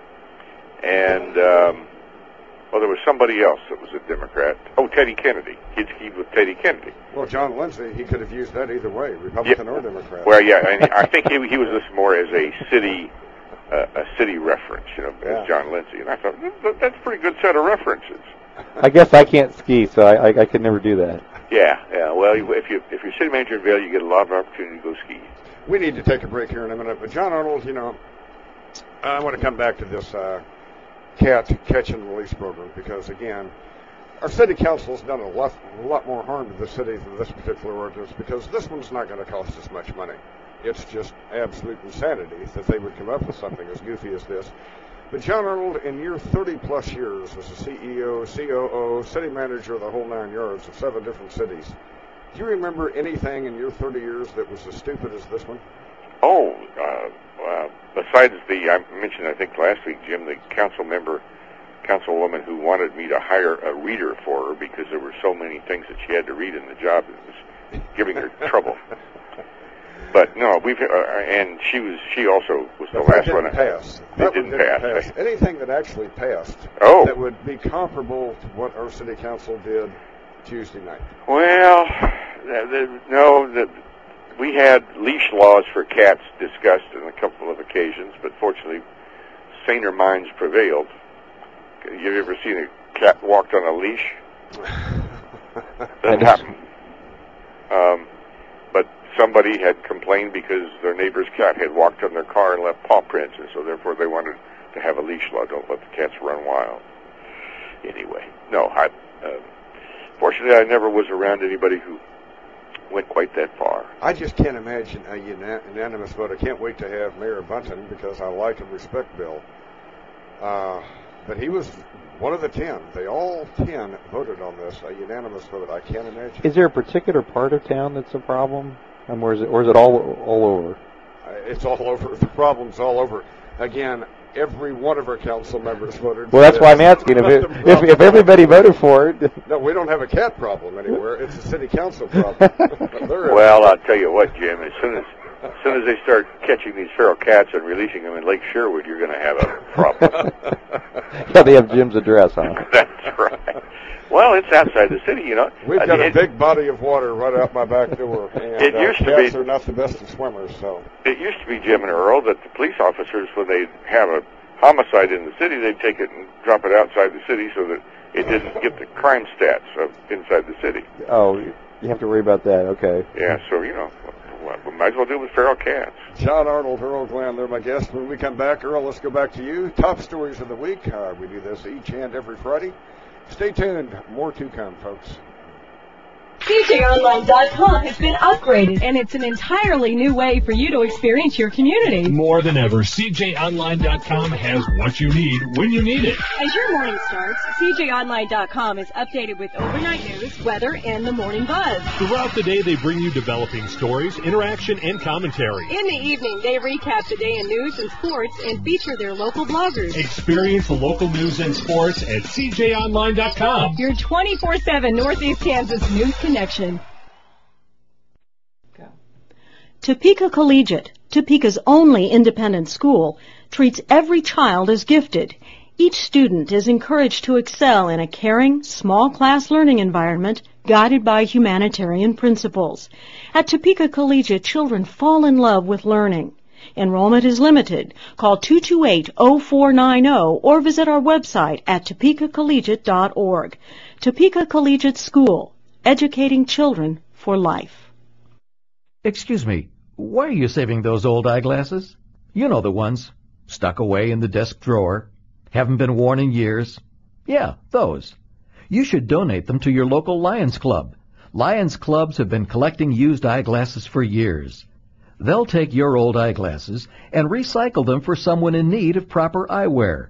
Call your local Lions Club for information on where you can donate your old eyeglasses. Lions Clubs International. We serve. Hi, I'm Richard Roundtree. I'm a breast cancer survivor. Yes, you heard me right. Men get breast cancer too, and men need just as much help understanding what their doctors tell them as women do. But where do you go to get that kind of help? Go to breastcancer.org, a special place on the internet that helps you understand the kind of cancer you have, your treatment options, and all the big words your doctor uses. Breastcancer.org is the first place to go the minute you find out you have breast cancer. We're back with Jim Cates at CJOnline.com, your source for live internet news, opinion, interviews, and conversation in Topeka. Here's Jim. Okay, we're back. This hour is brought to you in part by my good friends at the Golden Corral. Folks, again, if you are a shrimp aficionado, 10 different ways they prepare shrimp at the Golden Corral, 16th and Wanamaker. They're going to be doing that through the month of September. And again, this is just part of their buffet. They've got everything known to man on their buffet line, but this month, shrimp, it's one of the specialties. Check the Golden Corral out, 16th and Wanamaker. John Arnold's joined us by phone, Earl Glenn in person. Earl, let's go back to one of your top stories of the week. Well, and I printed this out and I forgot to bring it with me, but they released some sales tax numbers yesterday, and I think the claim was that the sales tax revenues were up, but refresh my memory here, we had a sales tax increase from 6 to 7% statewide, wasn't that the number, Jim? Mm-hmm. And so that turns out that's a 16 2/3% increase. So if you raise less than just because of the tax increase itself, revenue should have been up 16%.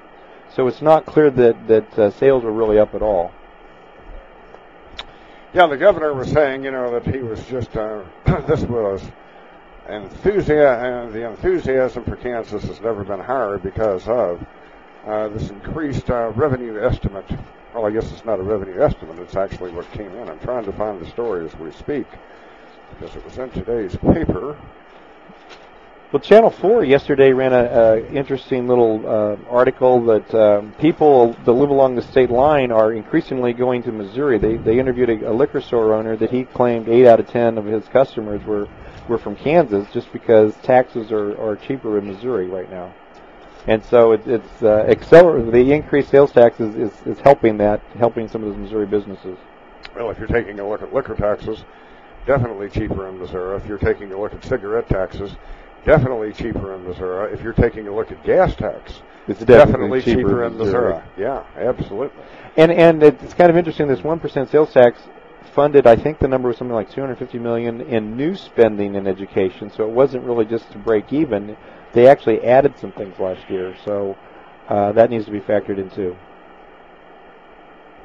Do you think Governor Brownback, and again, all polling shows that he's going to win in November, do you think that's going to be one of these first actions?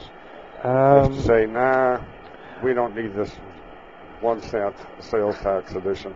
I don't want to mention any names, but there's a person that's very frustrated with Sam on that issue right now, that he has not gotten on board with saying that's something we need to do. And do you think Sam, getting into the pure politics of it, though he's so far ahead, why take any controversial position? Why do anything now except... And that could be the case right now. Yeah. Just ride this one out. He's got 31 days to go, and he's in. John, you're very, very quiet. Well, I'm just thinking, Brownback's ads kind of confuse me. I mean, he says, okay, we have to create private sector jobs, 1. Number 2, we have to do education better. And number 3, government attacks families. I don't understand that. I don't know what sub-message is going on there. Maybe you do, Earl, Jim. Government attacks families. I don't understand. Well, to the degree that there's higher taxes, that reduces the family's ability to buy stuff they need. So maybe that's what that's reference to, but I'm not sure. Yeah. Yeah, well, John, I don't either. Yeah. Well, the thing I did find kind of refreshing, and I'm not sure how this is going to work out, is Brownback has some measurables that he wants to increase.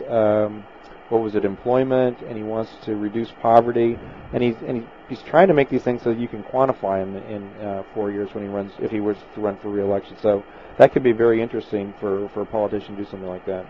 Sure would. That'd be commendable and desirable, I'd say.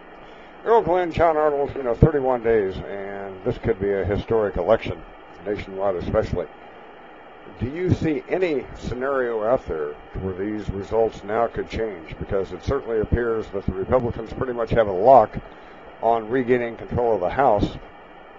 And right now, if you go to Real Clear Politics, it shows 51 Democrats, 49 Republicans, and they're still giving the edge to Harry Reid in Nevada. Sharon Angle is going to win, I think, in that race, and now we've got a 50-50 tie in the Senate.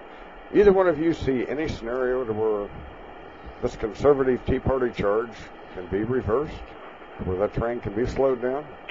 Well, Jim, my thought is that the Tea Party people have probably hurt the Republicans more than helped them. I remember years ago in Colorado, Richard Lamb, Democrat governor, four-term governor, I believe, said someplace he was speaking to some group and said, the Democratic Party in Colorado keeps electing people in the primary that can't win in the general. And it's that purity issue, where we want people who are, that's kind of like Tea Party folks, that they want people who are really far right. In Colorado at that time, they were getting people who were pretty far left as Democrats, and they weren't getting elected in the general. Wouldn't be at all surprised to see that kind of thing happen in many of these races. Sharon Angle versus Harry Reid. You've got O'Donnell versus Castle, is it, in Delaware? Going to run a write-in campaign, or was, but the latest on Congressman Castle, recent polling shows that he's going to be taking more votes from the Democrats than he is O'Donnell. Is that right? Yeah. It'll be interesting to see. And then you've got the write-in in Alaska, Murkowski, which is really a difficult name to write in. Yeah, that would be spelling that one correctly. Yeah, they had somebody did a cartoon that was kind of funny. They had this old burly lumberjack-looking guy swearing in, saying, "I'm Mark Kowski," got written in. Mark Kowski. Well, Earl Glenn, John Arnold, correct me if I'm wrong, but the Alaska law is very, very specific. If Senator Murkowski's name is misspelled by one letter, that write-in ballot is tossed out. You know, some states are a lot more liberal, if you will, on that. Alaska's not one of them. I mean, that write-in name has to be picture perfect. The spelling has to be 100% correct, or that ballot's tossed out. So, wasn't there some polling that she's polling more from the Democrat than the Republican too? So same thing applies for her in Alaska. That's applying to Congressman Castle in Delaware. Both of which are taking more votes away from the Democrats than they are the Republicans. Now, John, what do you know about this big rally in D.C. that's supposed to happen tomorrow? I think it's called One Nation, where... Is that the Jon Stewart rally? Jon Stewart and Colbert and Stephen Colbert. And there's a lot of union that are supposed to show up. I guess on Ed's show, he asked if the union guys had to show up or wanted to show up, and the answer was both. And so that's been replayed a few times on the air. But it's just going to be real curious to see what happens on that one. Now, Jon Stewart, he's the one, and I don't watch him that often. Comedy He's Central. the one like he's never heard the F-bomb word before and loves to use it on the show to where it's bleeped out 42 times over a 30-minute period. That's Jon Stewart, right? I think so. Yeah. What is it about that word that just really seems to fascinate Stewart? Well, I think it's his audience. He's probably playing for his audience, so it just... Huh. Yeah, I don't... The demographics of his audience probably explains that. I've watched the show a few times, but not lately. It's on too late for me. Well, it's on in the afternoons. They rerun it in the afternoons. Oh, do they? Yeah. Oh, okay. Yeah, I watch it sometimes to just count the number of bleeps, where he's just fascinated with the F-bomb. Absolutely fascinated by it. And there's going to be 40 bleeps over that 30-minute period because every other sentence he's going to try to work it in somehow, somewhere. Yeah. Doubt if he would have Sharon Angle's vote. But that rally is going to be tomorrow. What are they predicting in the way, anticipating in the way of a crowd? There's an exchange between Jon Stewart and Bill O'Reilly recently, and Bill O'Reilly was joking, I think 8 people, but I think, but on the other hand, there's some estimates of a couple 100,000, so we'll just have to wait and see how that turns out. Colbert didn't get any friends from his testimony before Congress. Yeah, that went a little cold, didn't it? Sure did. Yeah. The Congress, as silly as they can be, they do take themselves rather seriously. And getting up there and poking fun at them is not considered good form. Well, I can't remember, maybe it was Greta's show or something, where a woman from California was put off by the whole thing because she had a relative that was killed by an illegal immigrant, and from her perspective, it's a crime issue. And she didn't see that being addressed, so that was her take on the thing. I see. Hey, before we get away, I want to come back to a local issue. This is going to be a hottie, folks. And again, what happened on this one? Our Shawnee County Commissioners a couple of months ago basically retained $2.1 million, which historically over the years has been given to the city of Topeka. And the city had no warning on this. Commissioner Vic Miller and /Ted Inslee voted to do this. It took a unanimous vote. They finally wore down the third commissioner as well. Unanimously, they agreed to keep $2.1 million, again, of what historically has been the city's money. Well, as a result of this, our former mayor, one of our former mayors of the city of Topeka, and a retired attorney have gotten together, and they have started a petition drive, basically to put this issue on the ballot. It'll be a countywide issue on whether, in fact, to pull this money away from the county and give it back to the city, to where the city rightfully has had this money over the years. So, in today's Capital Journal, it points out that they do have enough signatures. They're going to go a couple of more weeks just to pad their signature total to make sure that they're going to have 1,698 viable signatures on this petition. Yep. And we're going to spend $150,000 for a special election. That's 7% of the money now that we're just basically going to toss away for a special election. I can understand residents of the city of Topeka being upset. I'm upset with a lot of the things that Vic Miller does as well. But this one, John Arnold, I know you're involved in this petition drive. Is one of the reasons I wanted to bring it up, because it appears by the time you're on the show next Friday, we'll probably have a date certain set when we're going to have the special election. Yeah. Well, John, again, now we're going to be looking at a round of about 90 days of bad publicity for the city of Topeka, because once again, we've got a conflicting situation, the city versus the county. And again, I'm blaming all of this on Vic Miller. I think that's... But bottom line, but now that it's been done, I don't know how I'm going to vote. But let's get into how do we get away from a round of 90 days of bad publicity showing, once again, the city elected officials and the county elected officials are going at each other tooth and toenail.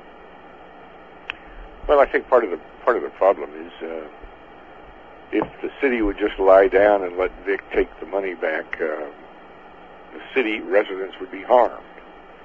And I'm surprised that the city council hasn't taken some action to fuss at Vic about it.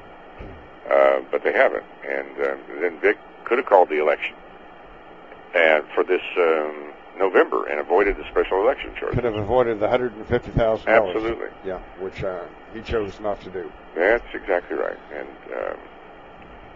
John, Earl, we're talking about motor fuels tax. Is this issue getting any legs? I haven't seen it on KansasWatchdog.org. I'm not seeing anything really outside of the Topeka Capital Journal, the immediate media area here, covering this issue. But it's one that could have legs, potential legs in other communities as well. Because if our county commission gets away with it here, this could spread. The chances of it spreading, I think, are pretty slim, Jim, from the standpoint that it's Shawnee County and Sedgwick County that have a special dispensation. The rest of the counties have a formula that's pretty uniform, and it's a much smaller number, much smaller proportion. But we've got a formula here in Shawnee County as well. Yeah, Shawnee and Sedgwick both have a formula. We all have formulas, so but why wouldn't this impact Rook County? As far as money going into Stockton and Plainville and what have you. Yeah. If the county commissioner in Brooke County said, we want to hang on to this money.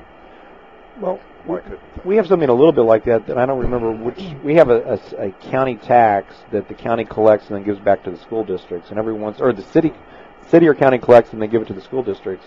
And every once in a while, the other authority wants to keep more of it. So it's come up, but never to the extent of what you're describing that happened here. Yeah. $150,000 special election. And that's just burning needlessly $150,000. If Miller felt that strongly about it, John Arnold, I agree. He could have had this issue placed on the November the 2nd ballot, and it wouldn't have cost the taxpayers a dime. Then he could have had his fund, sticking the needle in the eye of the city, which he loves to do. But at least it wouldn't be costing the taxpayers $150,000. That's true. But, he, I don't think, was looking out for anybody but himself playing a game. Well, Vic Miller never looks out for anybody but himself, and he loves to play the game as far as just that needle in the eye. Yeah, and as a county resident, and I'm not doing this as a county resident, but right now I'm going to vote for the county to retain the money because now the money's been spent. The county made no attempt to reduce spending in order to balance their budget. So they could tout the fact that they did it without a mill levy increase. They stole $2 million from the city of Topeka. No attempt made whatsoever to cut spending. One of our county commissioners did. Shelley Beeler, I'll give her some credit. The other two made no attempt. All they wanted to do was grab this $2 million and they could say, well, no mill levy increase this year, let's go home. As a fiscal conservative, Jim, I would think you'd vote for it just to send the message to the county that they should have cut spending.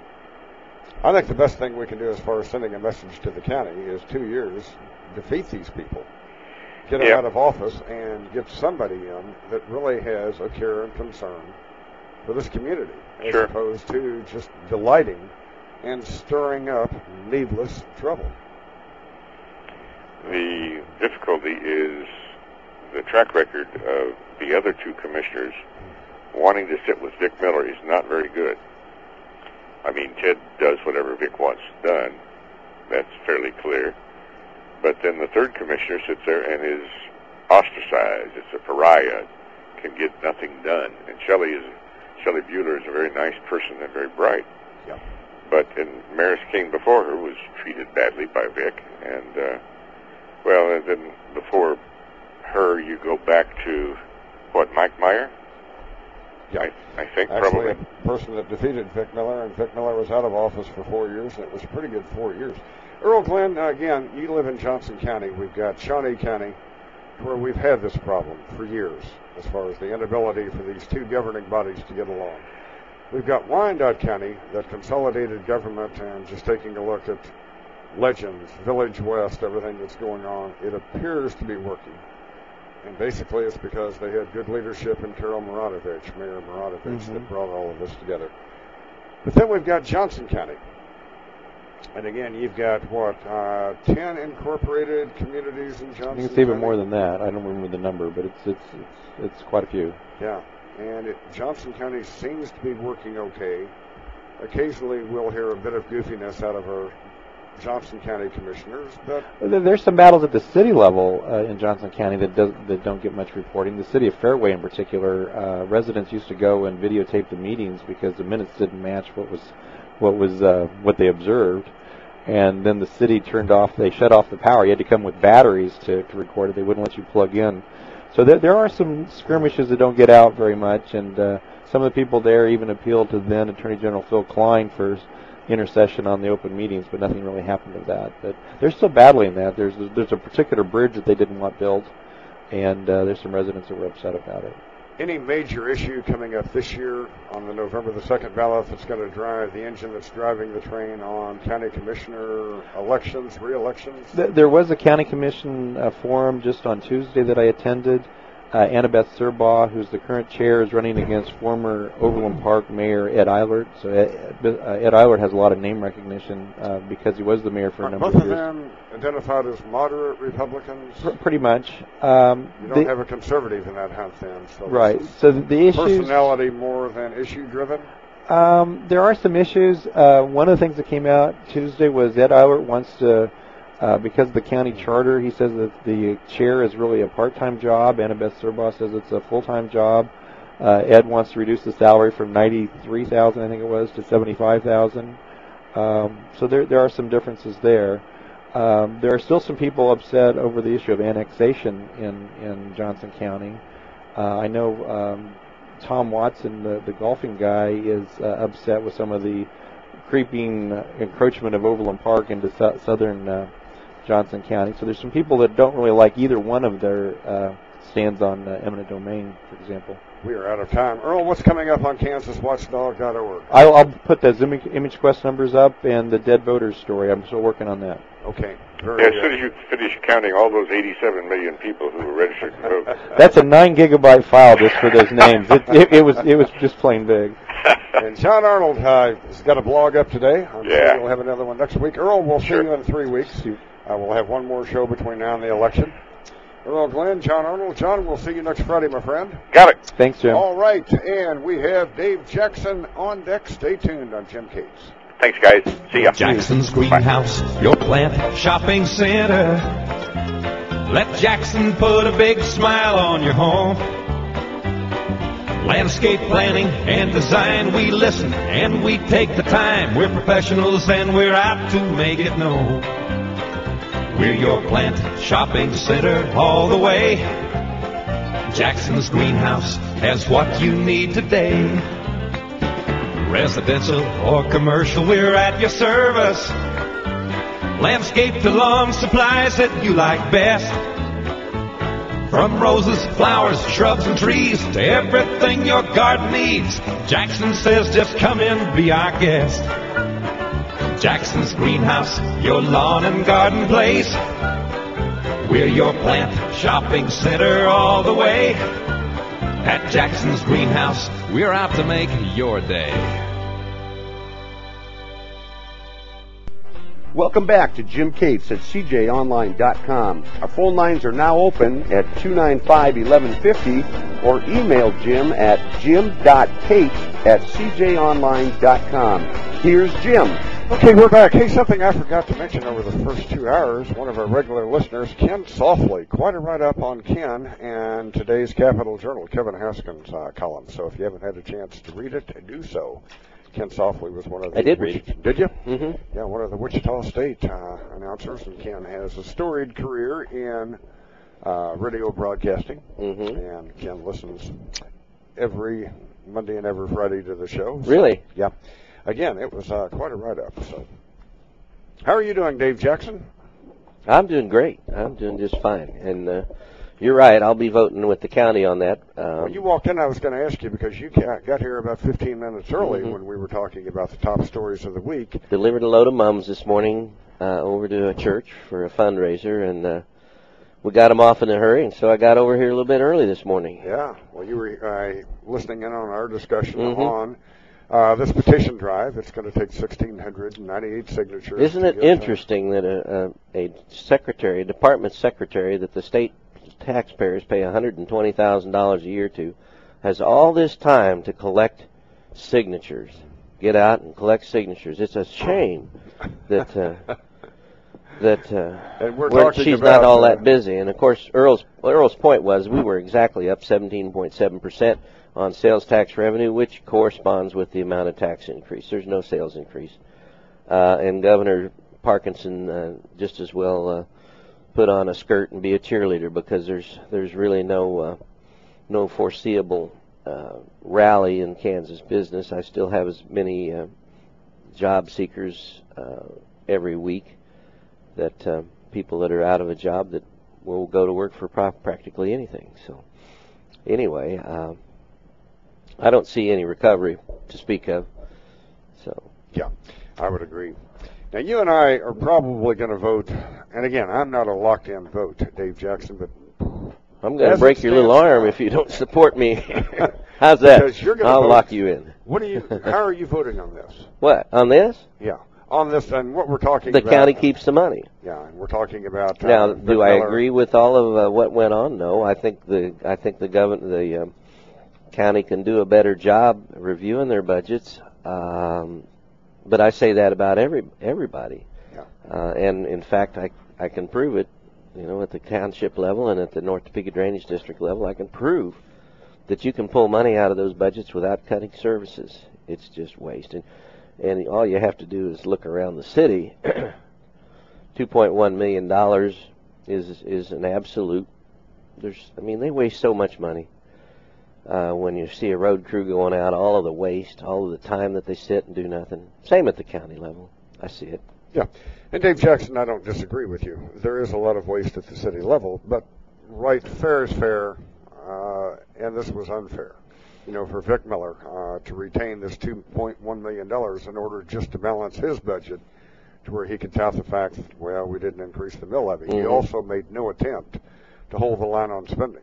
Nor the city did, in fairness, make some kind of an attempt to hold the line on spending. Except that we're already paying another 0.5% or whatever it is increase in sales tax for potholes that aren't getting taken care of. Yeah. So who do you trust? Definitely not the city. Yeah. Who's going to spend your $2.1 million better? Horse race, I'd say the county. Well, because we county residents carry the burden on Shawnee County Health Agency. In terms of use, who uses it? The city residents. Who pays for it? In dollar for dollar taxes, property taxes, county residents pay it because we have higher average property tax values. It all goes back to how you really look at stuff and do the math. And in terms of the city county library, who gets the services? City residents. Who pays it? County residents. We get a bus once a week out to the Kmart parking lot. Great. For all of that money, 12 mills on a $150,000 house. You got me started. I'm sorry. Well, and I don't disagree with you, and I think you and I probably are going to be voting the same way because, again, I am totally against what Vic Miller and his sidekick, Ted Inslee, did as far as retaining this $2.1 million. It was unfair. It was wrong. There's no justification for it. It was just an easy way for them to balance their books and Found not have money. to do any. Found money is Yeah. what it was, or Yeah. confiscated money. I agree. Yeah, and I'm I not agree. defending the city as far as the city's going to spend this money or not spend it wisely. Mm-hmm. But fair is fair, unfair is unfair. There Mhm. was no warning given to the city, and now the city's $2.1 million short. Mm-hmm. But it's done. It's a Mhm. done deal. The solution is to get rid of Vic Miller and Ted Ensley. Mm-hmm. That's the solution, because these people, and again, Ted's not a bad person. Mm-hmm. Ted's a very likable, affable individual. But he follows Vic Miller's lead on virtually everything. The key is to Almost get rid everything. of those two individuals and get people in there that really want to be responsible elected officials, responsible public servants that aren't going to take delight in sticking that needle in somebody's eye, Mm-hmm. but are really going to try to govern responsibly. But so maybe you and I will be, but you know the thing that concerns me, Dave Jackson, we're going to have 90 days of bad publicity on this. Because now, at some point in time, even though the county residents are totally innocent on this, Mm-hmm. it's going to be perceived as a city versus county split. Well, I hope as that- far as the voters go, because I live in the county, Mm-hmm. and I live in the county, but 75% of my taxes are paid in the city, or 80%, Yeah. 90%, because of the city property we own. Mm. But I don't have a vote yeah, on the city side. Yeah. I have no vote. And that's the way with a lot of business people. Most of our tax dollars go to the city, but we have no way to yeah, make our voice known, really, except as business people, and the ever-present threat to move out of the city. Sometimes that gets their attention, sometimes not. But anyway, let's talk gardening if we got a minute or two, real quick, before we take the first break. I guess we've got a minute or two. So we're looking at fall weather starting to come up. The calendar says it's fall, and now the weather says it's fall. I heard one prognosticator say that there was a chance of frost Sunday night, but I'll go with, and that was Channel 27. I'll go with the Capital Journal and WIBW-TV, and they say no frost, and at least for the foreseeable 8 days in their 8-day forecast. So this gives people plenty of time yet to do their lawns if they haven't gotten it after it. They should be preparing their house plants, cleaning them up so that they don't bring insects and disease inside the house. Those are a few things that this would be a great weekend to do. Repot their plants if they need to. Now we've got no rain in the forecast for the next 8 days. Right. None. Zero. Zip. Right. The farmers ought to be able to finish up harvest. There'll be a lot of pollen in the air, of course, because there won't be anything cleaning it out. But it's a great weekend for garden stuff. I would for gardening, lawns, any gardens, perennials. This is a great time to plant perennials because Still have time to seed. Still have time to overseed. We got at least one more week. We'll take through the 8 days. We have an average temperature, as Earl Glenn said, 55 degrees. He told me that on the break. Average temperature 55. He nailed it right on the head for fescue. And so it's a great time. It'll be a little slower coming up. And since we don't have rain in the forecast, it would behoove you to water your lawn on a daily basis for 5 minutes and keep on going. Get it up. Get your grass up. Dave Jackson, we do this each and every Friday, lawn and garden questions, folks. Again, if you've got a question, jim.cates@cjonline.com. Earl Glenn, Johnson County resident, and you were asking Earl what type of lawn he planted, whether it was bluegrass or fescue. Now, I grew up in Liberty, Missouri, on the north side of Kansas City. And bluegrass was a whole lot more prevalent in Liberty, Missouri. Right. 70 miles from here. Right. It is. Why? Why? We're talking 70 miles distance. It's the way the zones go through. They go through at an angle, and there's more moisture, of course, over there. Cooler weather in the summer, less wind, and a little more humidity. And bluegrass loves all of that stuff over there. And the dividing line really is Lawrence. There's a lot of in Johnson County. Most of the lawns put in, Earl Glenn's kind of a little bit of the deal is still bluegrass. If they're sodding the lawn, it's usually blue still. That's prevalent. Really? Over there, in Johnson County. So the dividing line somewhere between 55 Johnson and miles Douglas west. County. Yeah. Then we get into more fescue. Right. You see very little bluegrass. Do you sell that much in the way of bluegrass? Bluegrass mostly we sell in blends. Sunflower Soccer uses a 10% bluegrass blend with Tri-Power, and I actually carry that seed as well as the Tri-Power that we've talked about. I have the same blend then that Sunflower Soccer uses. They put 10% blue in theirs, and that's primarily bluegrass has really good rhizomatous features, lots of root spread, and so it'll fill itself in if they happen to get a divot out there, or if they're operating sometime when the weather's wet. It fills itself in pretty well, but that's why the bluegrass in the blend, and it does fairly well in a blend. But you don't want to monoculture bluegrass because it can get diseased and it can burn out really badly. Unless you have a yard that's somewhat protected in town and a little bit of shade in the afternoon, plant blue. Maybe blue and some rye. But even in Johnson County, that's gone to bluegrass, as you say, if you're buying sod in Johnson County, chances are you're getting bluegrass sod, not fescue. Right. But bluegrass is a pretty tender grass, isn't it? It doesn't hold up well under foot traffic, or does it? I'm just remembering my days in Liberty, Missouri, that it seemed like bluegrass just wasn't that durable of a grass. Well, it's finely blended, right, and it doesn't clump up. So in terms of lots of pet traffic or something like that, no, it's not going to hold up all as well. That's why the blend with fescue in it at the sports zone. I mean, not sports zone, but Sunflower Soccer. Okay. Because the fescue protects the blue. The blue fills the holes then. It's a pretty neat way to go.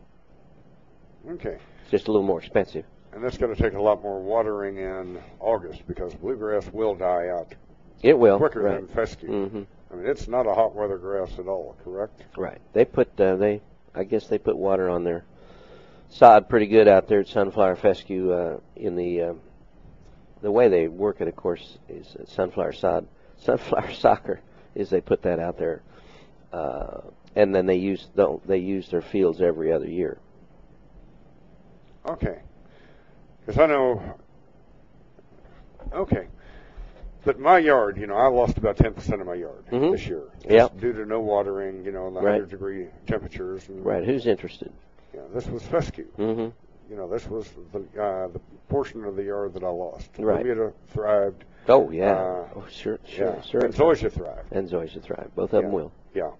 But fescue, it suffered. 10% of my fescue gone. And they say this was a record lawn, or heat wave this summer. Yeah. I don't know how far back. But if that would have been bluegrass rather than fescue, now I lost 10% of my fescue. Well, if you didn't water your bluegrass, if it was 100% bluegrass, you would have lost not 10%, but you'd have lost 60 or 70% of it, I'm sure. Lost for all time would have been right. It would have been dead. It wouldn't come back. So folks, stay with fescue. Or a fescue blend, 90-10 or something like that. Yeah. In our area, that's the better way to go. Okay. Unless you're watering, if you've got a sprinkler system, bluegrass, it makes an attractive lawn. Oh my, it's pretty. Yeah, it is. It is pretty. Yeah, beautiful. But again, you want to make sure that you're watering regularly, or you're going to end up with a brown yard. Yep. Dave Jackson, Jackson's Greenhouse and Garden Center. Again, Jim.Cates at cjonline.com. Stay tuned, more to come. Jackson's Greenhouse, your plant shopping center. Let Jackson put a big smile on your home. Landscape planning and design, we listen and we take the time. We're professionals and we're out to make it known. We're your plant shopping center all the way. Jackson's Greenhouse has what you need today. Residential or commercial, we're at your service. Landscape to lawn supplies that you like best. From roses, flowers, shrubs, and trees to everything your garden needs, Jackson says just come in, be our guest.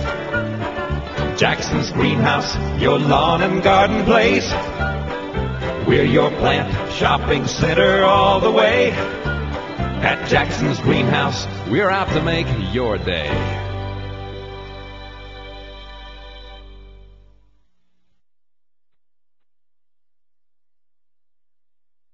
Hi, I'm Richard Roundtree. I'm a breast cancer survivor. Yes, you heard me right. Men get breast cancer too, and men need just as much help understanding what their doctors tell them as women do. But where do you go to get that kind of help? Go to breastcancer.org, a special place on the internet that helps you understand the kind of cancer you have, your treatment options, and all the big words your doctor uses. Breastcancer.org is the first place to go the minute you find out you have breast cancer. Eyewear Unique is a fun, upscale optical shop located in Topeka. They may be in mid-America, but their frame selection is world-class. The expert staff will help you into your first really awesome pair of high-quality eyewear. Their designer frame selection will hold its own against the finest shops in New York or L.A. Eyewear Unique is not just another optical shop. They are truly new and different. They are not interested in selling you a pair of glasses. They're interested in selling you eyeglasses for the rest of your life. Your face is a work of art, and it deserves a great frame. Eyewear Unique offers top-of-the-line designer frames with names like Etnia, Barcelona, Lunor, Robert Mark, LA Eyeworks, Bevel Specs, Freudenhaus, Oliver Peoples, Ray-Ban, and Oakley, just to name a few. The frames run from stylish and affordable $90 eyewear to the extraordinary Fassa Foss line, located at 4008 Southwest Huntoon Street in Topeka, or visit them on the web at eyewearuniquetopeka.com. Take your face to the next level. Eyewear Unique, eyewear for life. This is Risa with Lauer Plumbing, Heating, and Air Conditioning. We are not just your heating and air conditioning experts. We also can take care of any of your plumbing needs, including sewers and backflow preventers. So call us now at 357-5123. Welcome back to Jim Cates at cjonline.com. Our phone lines are now open at 295-1150 or email Jim at jim.cates@cjonline.com. Here's Jim. We are back. Hey, Monday morning. Tim Richer, of course, will be on at 8 o'clock, as he is each and every Monday, and the mayor is going to be with us at 9. And, folks, again, I've got a tremendous amount of respect for Bill Bunton. As for those of you that are regular listeners to the show, you know that. But my, why would Bill Bunton be one of these 10 people, count them, 10, unanimous vote, voting for this cat catch and release program? Unanimous vote. Absolutely incredible. Pretty silly. Why? Pretty silly. Yeah. I just and don't. Again, not a big cost, Dave Jackson, to the taxpayer, but just why? Why are we going to spend any time, any effort on catching wild cats, neutering them, and then dumping them back where we found them? Right. So they can get run over by a car. Yeah, nobody's going to care. Eaten by a fox in our area, or and then if they're released in the city, they can scratch a kid, cat scratch fever. They're carrying it, and I would hazard a guess that they most of them would be, if they tested them, HIV positive. Cat AIDS. That's prevalent in feral cats. Really? Yeah. Really? Well, and a unanimous vote on our city council. It can't transmit to humans, but it certainly can transmit to other domestic cats. Wow. And a unanimous vote. Mm-hmm. You know, we're not going to spend any money, basically, taking care of domestic cats, which are also out there in the late evening hours, you know, impregnating other cats. Not taking care of them. We're just taking care of the wild ones. I don't get it. It makes no sense to me. So, folks, that's going to be discussed Monday on the show with the mayor. He's coming in at 9 o'clock. Well, I don't know that. Do you sell anything, basically, that would be a feral cat repellent? Because if you go on CJ Online, some of the reader comments I didn't know one time. Yeah, we have cat repellent, sure.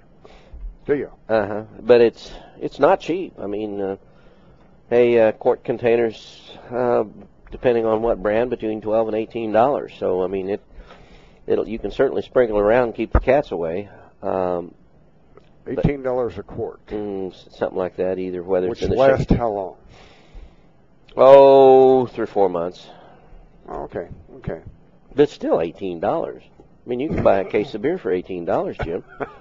Good grief. Yeah, and hire Myron Holter's cousin Davy to come down from Bruce, South Dakota with shotgun in hand. There you go. Would take care of a feral cat or two. It's insanity. But, there were enough reader comments on CJ Online. How did those go? I didn't read that particular blog. There were 60, I think, 2 days ago, 60 comments, 59 of which were wondering, what in God's name were these 10 people that voted for this thinking? Right. But there was a lot of examples given. So we're not in the minority then? Oh, no, not at all. Not at all. But problems with feral cats, around a house and what have you, attacking small pets, scratching kids, and just generally making a mess, fecal matter, the whole 9 yards.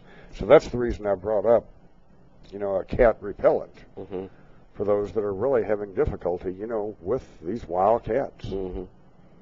So it doesn't kill them, does it? Oh, no, it just runs them away. But you have to keep a barrier out there because cats, after that barrier's been gone for 4 or 5 weeks or 6 weeks, then they'll come cross it back. Cats aren't trainable like dogs, where you can train a dog not to go in a certain place. If the cat likes that spot, he's going to be back. So you have to keep doing it, and doing it, and doing it. So no permanent solution, but again, somebody that's looking pellet for a gun. temporary. Pellet gun. And a BB gun. A lot of people on CJ Online reader comments were recommending BB guns. That it's not going to kill a feral cat, but you ping that feral cat often enough, and chances are it's not going to come back after a while. So, it's going to come back at a different time.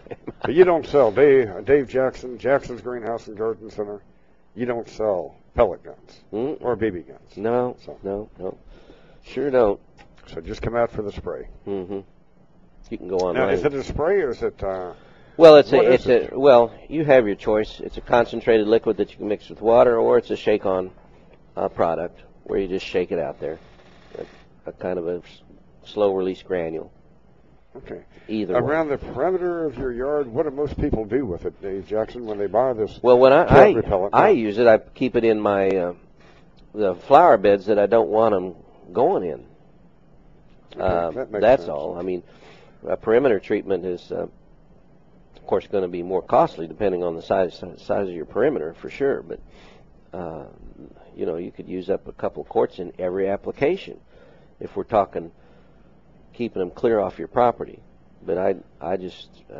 For somebody with a standard backyard in Topeka, if they were really having a problem with feral cats getting into their backyard because of other small pets, kids, whatever, talking 2 quarts probably to go around the perimeter of a backyard then? Probably one. It'd be $18. Probably one would get it. Okay. $18 an application, and it's going to have to go down about once a month or so to keep them out. But so, it's not cheap. No, it wouldn't be. So anyway, but it's just for cats. When we say a cat repellent, is this a repellent also for field mice? Does it work on any other animals if you're laying this down? Some other animals, but depends on which product. Some of them is this a Fertilome product? No, it's not. It's not a Fertilome product. But some of them will work on, for example, cats, raccoons, possums, that kind of stuff to keep them away. Kind of that small furry animal kind of thing, because these are animals that are low to the ground that smell it, and will keep them away. That's but depending on where you are, raccoons and possums aren't a really big deal. The mice, it doesn't impact at all. Won't have any effect on field mice then. Okay. Because they're going to start attempting to work their way indoors over the next few weeks. For field mice, you'd need fox urine. Do you sell that? Oh, sure. Yeah, we sell it. We have everything. So it's sold commercially, fox shearing. Mm-hmm. And that will do it. Well, I guess it would, because foxes would be a predator when it comes to field mice. Right. Now, again, the cost, if you've had a field mice problem, as far as mice getting into your basement, garage, whatever. I think it's $13 or $14 a pint. Still not cheap. A pint as opposed to a quart? Mm-hmm. Yeah, you don't want to be the one collecting that stuff, do you? I don't think I would. But how far could you go with a pint? A pint will do about 1,000 square feet. Oh, really? Yeah. Okay. So it's diluted, and again, can you dilute it, right? It comes sprayed. It comes in the full bore stuff. So it just spray it on. Mm-hmm. Okay. Interesting, huh? Wouldn't work for snakes, though. No, we have a different product for snakes. There is a snake away product that will keep snakes out, except the ones that really matter. Copperheads the snake away product doesn't work on pit vipers, which a copperhead is. Copperheads and rattlers are vipers. It just works on the non-poisonous snakes. Mm-hmm. All of the other ones in the family. Huh. But vipers. Now, again, is this a chemical spray? Chemical it's a granule. You sprinkle it out. Snake away. But shaker can. But a copperhead's just going to crawl right across it. It does. It states right on the label it's not effective on vipers. Huh. Now, on the non-viperous snakes, does it kill them? No, it just keeps them away. It doesn't kill them. Snakes are good. Oh, I'm not a snake lover. Very few people are, but they really, they get your mice. Get you a nice black snake out there, good sized one. Boy, he'll take care of the mice.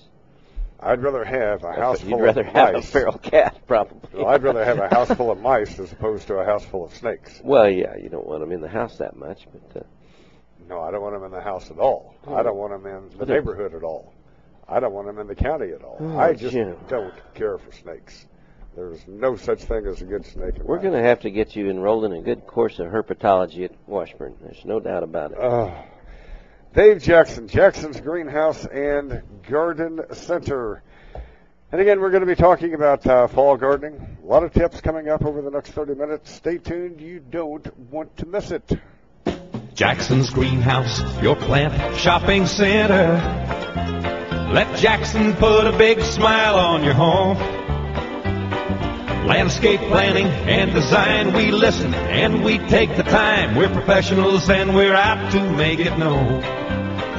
We're your plant shopping center all the way. Jackson's Greenhouse has what you need today. Residential or commercial, we're at your service. Landscape to lawn supplies that you like best. From roses, flowers, shrubs, and trees to everything your garden needs, Jackson says just come in, be our guest. Jackson's Greenhouse, your lawn and garden place. We're your plant shopping center all the way. At Jackson's Greenhouse, we're out to make your day.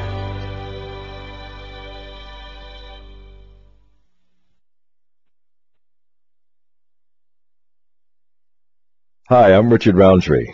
I'm a breast cancer survivor. Yes, you heard me right. Men get breast cancer too, and men need just as much help understanding what their doctors tell them as women do. But where do you go to get that kind of help? Go to breastcancer.org, a special place on the internet that helps you understand the kind of cancer you have, your treatment options, and all the big words your doctor uses. Breastcancer.org is the first place to go the minute you find out you have breast cancer. Eyewear Unique is a fun, upscale optical shop located in Topeka. They may be in mid-America, but their frame selection is world-class. The expert staff will help you into your first really awesome pair of high-quality eyewear. Their designer frame selection will hold its own against the finest shops in New York or L.A. Eyewear Unique is not just another optical shop. They are truly new and different. They are not interested in selling you a pair of glasses. They're interested in selling you eyeglasses for the rest of your life. Your face is a work of art, and it deserves a great frame. Eyewear Unique offers top top-of-the-line designer frames with names like Etnia, Barcelona, Lunor, Robert Mark, LA Eyeworks, Bevel Specs, Freudenhaus, Oliver Peoples, Ray-Ban, and Oakley, just to name a few. The frames run from stylish and affordable $90 eyewear to the extraordinary Fassa Foss line, located at 4008 Southwest Huntoon Street in Topeka, or visit them on the web at eyewearuniquetopeka.com. Take your face to the next level. Eyewear Unique, eyewear for life. This is Risa with Lauer Plumbing, Heating, and Air Conditioning. We are not just your heating and air conditioning experts. We also can take care of any of your plumbing needs, including sewers and backflow preventers. So call us now at 357-5123. Welcome back to Jim Cates at cjonline.com. Our phone lines are now open at 295-1150 or email Jim at jim.cates@cjonline.com. Here's Jim. Okay, we're back with Dave Jackson as we are each and every Friday between 10 and 11. Lawn and garden tips. We do it for an hour. Dave, we've been talking a lot about, fall gardening. This is the season, the time to be doing it. Well, this weekend it's not going to get any better than working in your Beautiful, yard. right. You don't have a K-State game gorgeous. to go to. No. And KU playing down in Baylor? They're playing at Baylor. Yeah, so time for y'all to put on your headphones and go out and listen to the KU game, I guess. I've got a small wager on Kansas University this weekend. Yes, I do. You do? You're favoring Kansas? The spread's Baylor's a 10-point favorite. Oh. Yes. So KU ought to be able to cover that spread. I would think so. Yeah. That's why I took KU. But I've been heavy on the small. Huh? Heavy on the small. Very small. Yes. Okay. Yes. Well, I had a little larger bet when KU played Georgia Tech. And then I wasn't betting with KU. And I lost. Huh. Big time. Yep. But it's going to be a great weekend to be in the yard. Seeding. Good weekend to seed. Seeding, yes. It's great. And like I started to say, perennials. Now's a great time to plant some new perennials, clean up and see what didn't make the summer. Now, we don't advocate that you remove foliage. Uh-oh, he's looking at his hand. Something's gone wrong here. Oh, it's just a callus. From painting? Hard work, yeah. All that painting. Golly, rolling that paint on. You roll it or brush? Did a little of both. I see. Dave's talking about my painting over the past week. The wife went out and spent $1,000 for a front door and whatever. Beautiful front door. Well, sure. yeah. Just gorgeous. Except nobody took in consideration that front door needed to match something. And instead of painting the front door, you had to paint the rest of the house. Painted the house to match the door. That's what I've been doing for the past week. So, yes. So, looking at the calluses on my hand. Do you have a Polish background or what, Jim? I'm not sure here what. I said my wife went out and purchased. I know, but you're the one painting the house, not the door. I don't know. Got a point. Yep. So anyway, by the way, this would be a great time. Back on the perennial gardens. We need to do some. Would be a good time after you plant your perennials, new ones, because we have them on sale. 25% off on every perennial. The whole shooting match. Then to add mulch when you get done, so that the perennials that you do plant, if you don't mulch them, they can the changes in temperature can actually work that plant back out of the ground and then cause it to freeze. That's why you mulch in Kansas, because of our freeze-thaw cycle is so regular that that soil will actually work a new plant out of the ground, because you don't want to plant it so deep that you kill the crown. Our soils are heavy, and if you push soil over the crown of that perennial, it's likely not going to come back next year. So that's why you mulch, because you have to have that crown be able to breathe, the root system be able to breathe. That clay soil in southwest Topeka, southeast Topeka, northwest and northeast of Topeka, once you get out of North Topeka and Oakland, is just pretty heavy stuff. And so planting too deep is really an anathema to the root system of your perennials. Hence the mulch, and good quality mulch. When you say good quality mulch, what's a good quality, what's a bad quality mulch? Cypress, cedar are excellent quality, as well as eucalyptus. The reason I'm not a big fan of the stuff that they sell by the truckload out at the city for use in perennial beds because you don't know what's in it, and if they've been grinding up walnut trees or anything, that can cause death to your plants. There's some mulch products that are, but having said that, you can still use those mulch around trees, other trees and stuff in your beds, just not up around the house and nor in your perennial beds. Mm-hmm. So those are good quality mulches, something that's clean. You can use hardwood mulch. I'm not a big fan of hardwood mulch because it breaks down so rapidly into soil, and then you have more soil, which will grow more weeds. When you cypress and cedar and eucalyptus, for example, do not break down nearly so rapidly in this, and won't. Is there any reason to replace or not to replace mulch at the end of the year? In other words, you go out and mulch everything in the spring. Mm-hmm. Looks nice, it looks attractive. Well, over the course of the summer, cypress, it's all going to bleach out to where it doesn't look that good. Right. Toward the end of the summer. Right. Is there any reason, as far as you're concerned, Dave Jackson, to where that should be removed and replaced? 6 of one, half a dozen of the other, whether you cover it up with a new layer of mulch, whether you replace it, it makes no difference. Right, makes no difference. As far as the, growing, impacting no difference. The growth of a plant. Nope. Okay. So, I mean, I'm not advocating you take that out of there and do something with it. Just make sure that you have a good 2 to 3 inch covering for the winter to insulate soil and keep from the freeze-thaw cycle and eliminate the maybe getting desiccated in the winter. Our problem is most winters is we're too dry. And so last winter was an exception. We had a great winter for perennials. Pretty much, because we had so much snow cover. Yeah. Anyway. So as far as a good spring growing season, you want a snow cover in the winter. Right. We're still a little bit too early now on Dutch bulbs to plant those in your beds. I'd wait another 2 weeks, get that soil temperature cooled down so that we don't have the Dutch bulbs coming up.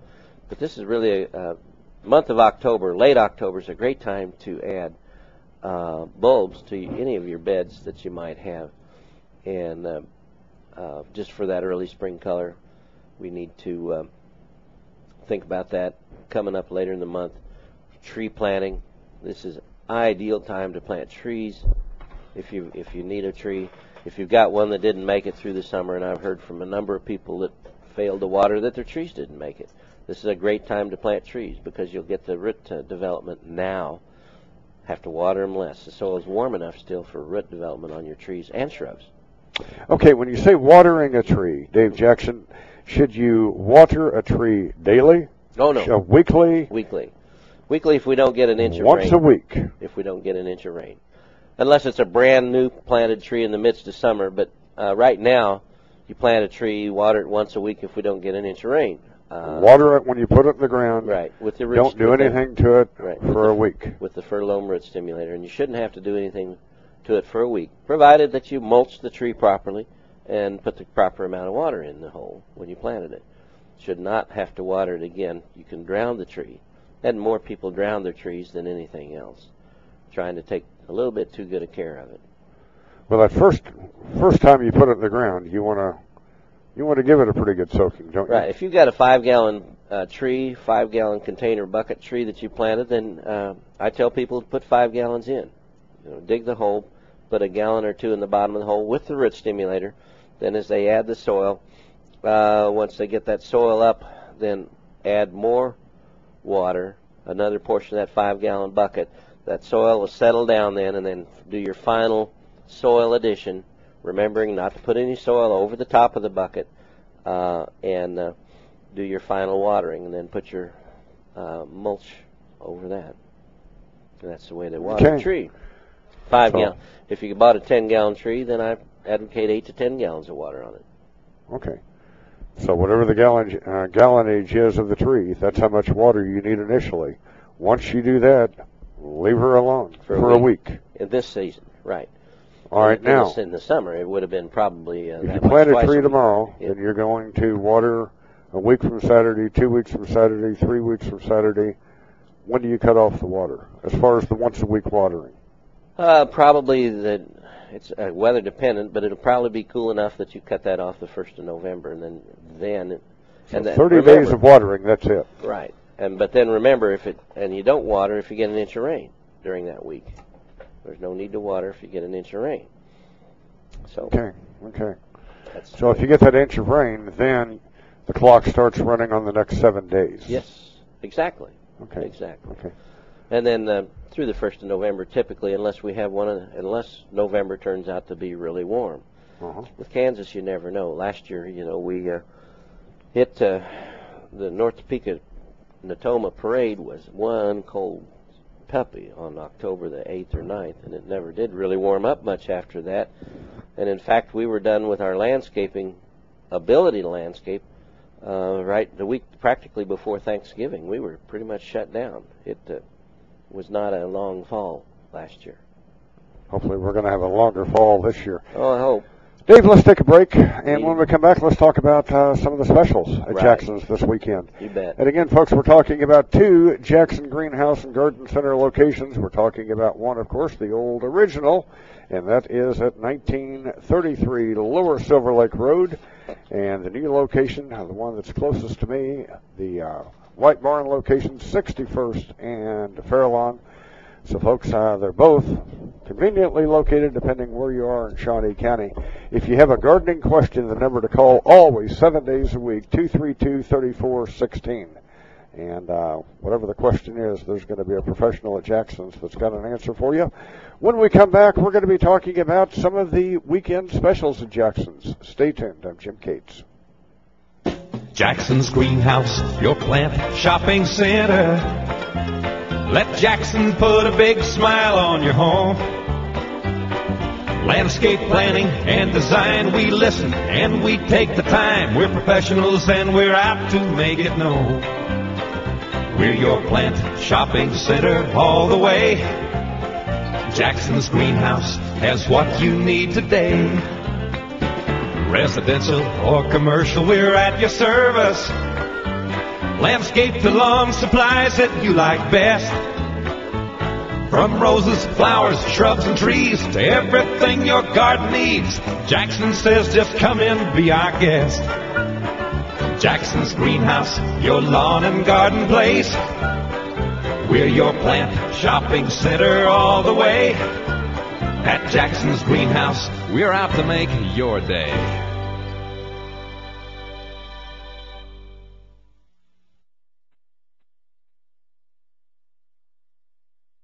Hi, I'm Richard Roundtree.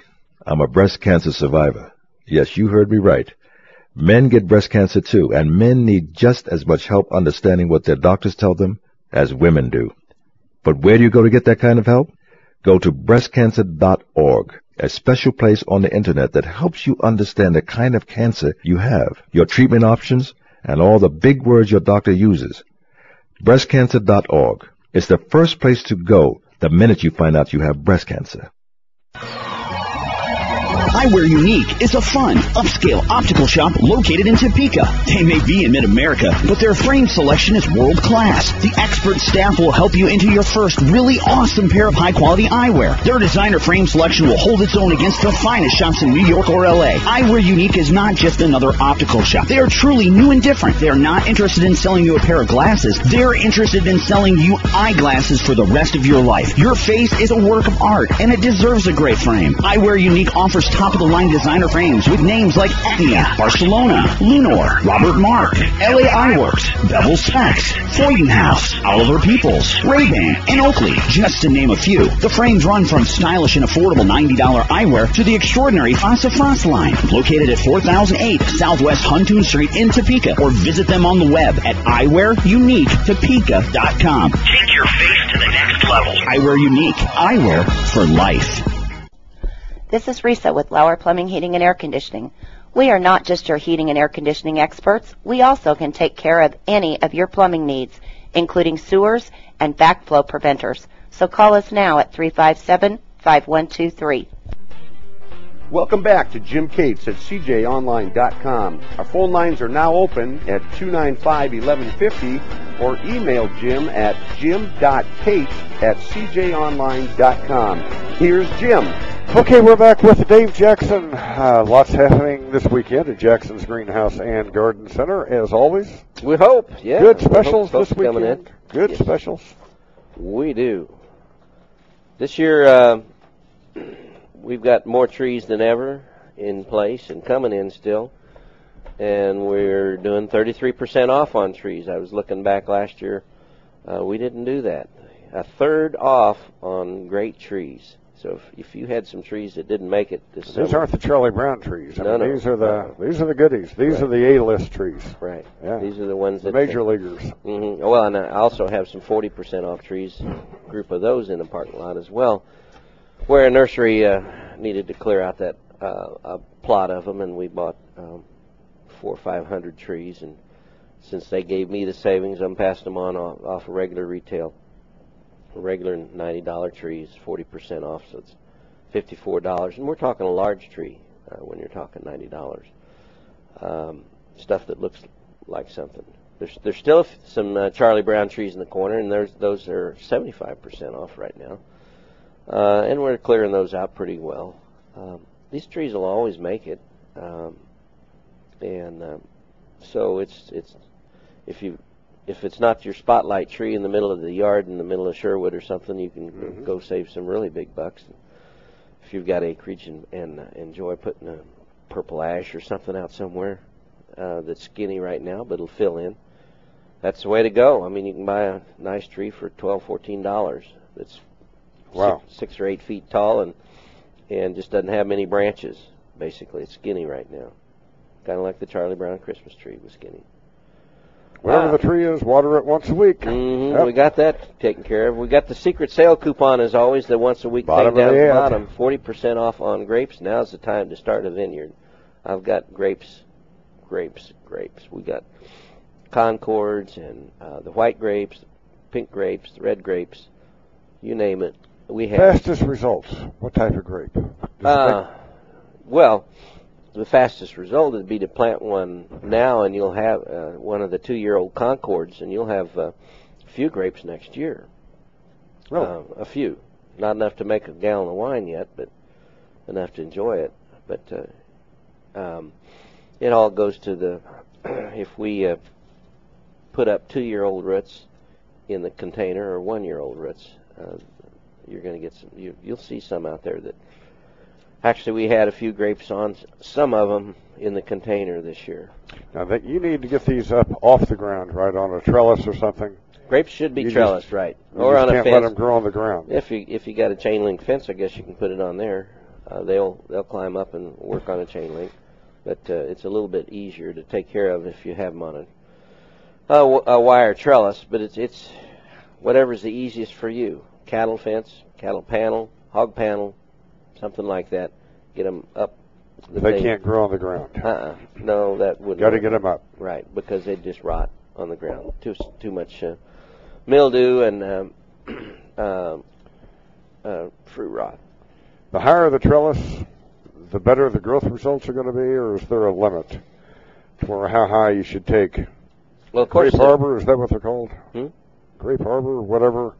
You can do them any way you want to, but I mean, if in the field, of course, the vineyards don't have any of their just a pole apparatus more than shoulder high. I mean, that's because for picking these, you don't want them way up there. Who wants to stand on a ladder to pick grapes? Not me, much. But I mean, they would grow on up over an arbor if you wanted them to. Okay. Of course, the birds are going to get most of those. Yeah, 5 foot. That's tall enough. That's plenty tall, right. Okay. And within 2 years, you're going to be producing a lot of grapes. Yeah. Mm-hmm.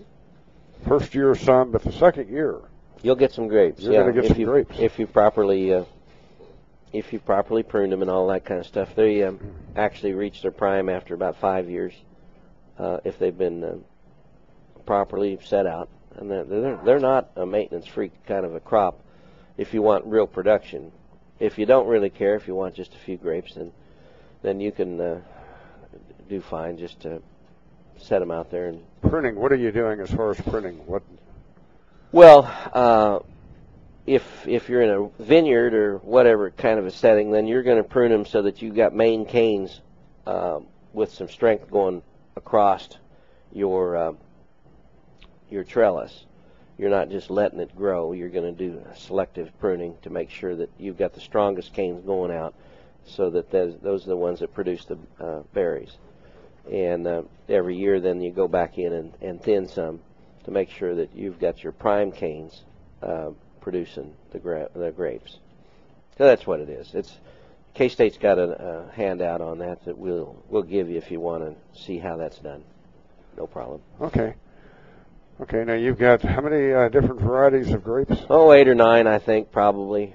Now's the time too. If you're going to start, it'd be a great time to plant them, right? This is the time. If you want any kind of production next year, I mean, and I'm talking minimal, maybe 1 or 2 clusters, but this is a perfect time. So anyway, they're 40% off. We've got. Can you plant grapes in the spring as well? Is it better? Oh, sure. This is a better time to plant. Well, in the spring. Costs a little, even though we're having 40% off in the spring, bare root grapes can be purchased for a little less money. But then, of course, you put your production off a whole another year. But we do offer bare root grapes in the spring. You can save more money by doing that. Of course, you got all summer to care for them with no production. Got, of course, the fall gardens. We've got cabbage, cauliflower, and broccoli plants looking good now. Fresh onion sets, garlic. Shallots all ready to plant, and we have our Burpee rack 40% off on the seed for next year. If you wanted to come in and save now, get your seed now and get it put away for next year, 40% off. This is the biggest discount of the year, and so because we buy our rack, we don't send it back to the staff. We're able to then give you the savings. Seed, it'll keep over the winter. Sure, it's with the Burpee seed. It's in a foil, kind of a waterproof, humidity-proof packet. It's not going to get moist or damp or lose its efficacy through this year. Now, how long can you keep seed? Well, in a packet like that. Every seed has a lifetime, and lettuce will keep over 1 year. For example, beets will go 5 years. Green bean seed's good for 4 or 5 years. Sweet corn seed 3 years. Turnip seed maybe 7 or 8 years. It's all different. Each one, depending on its seed coat and how it's viable. Then that's how it goes. But what the seed coat is makes the difference. The thickness. Anyway, what else do we have here? We got to finish up lawn renovation. Yeah, we talked about that. $89.99 still on sale. The Tri-Power with the new lawn starter. I got a new pallet of each in today of seed, fresh pallet of seed, fresh pallet of the fertilizer, all ready to go now.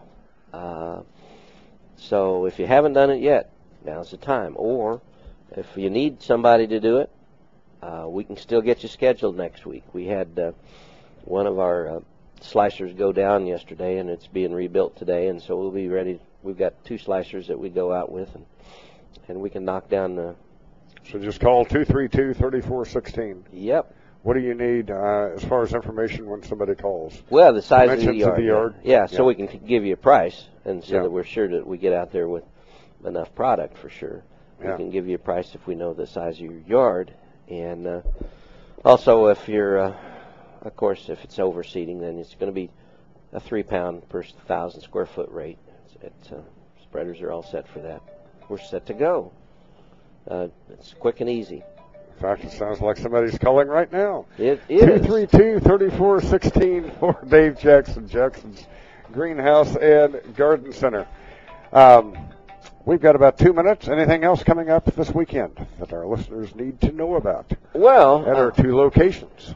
Yeah, the other thing is, of course, the fall mums. They are just huge and beautiful. I didn't fail to mention that. We got them at huge ones, $6.99, or if you buy 10 or more, they're dropped to $5.99. I delivered some this morning. They were 15, 18 inches across for a $6.99 mum. You can, and then we even have bigger ones in a 9-inch container that we have them for $8.99. I was in at Walmart's recently, and they're selling the same mum for $12.97. Really? Yeah. So we're Really? way less. These are homegrown. Just now starting to open. They're going to be gorgeous. Just absolutely gorgeous this year. They're late opening this year. It was because of the heat in the summer. That's called heat delay in mums, but that actually makes the bush get larger than normal. So that's they're just huge. I mean, wow. Check it out at Jackson's, both locations. Mm-hmm. Both locations. Yeah, we have them out both. Again, we're talking 61st and Fairlawn. We're talking about 1933 Lower Silver Lake Road, and we're talking about 7 days a week. And if you have a question, 232-3416. Mm-hmm. Dave, we will see you next Friday. Think so. That's the plan. Of course, it'll have been a late night. We'll be a little bleary-eyed, won't we? What's going to happen next Friday? Thursday night, Nebraska. That's right. We the won't night be, before, right. K-State, Nebraska. I won't be back until midnight or something? How late? Is that well, late? It's a 6:30, 7 o'clock game. 7 o'clock, then that game gets over maybe at 10 o'clock. Yeah. If you leave Getting before out the of the game's parking over, lot. you can be home by 11, but if you hang around, it's going to be an hour getting out of there. Yeah. So you'll be home about midnight. Mm-hmm. We'll see you bleary-eyed next Friday. Folks, Mm-hmm. Thanks so much for listening. Have a great weekend. We'll be back with you Monday morning. I'm Jim Cates.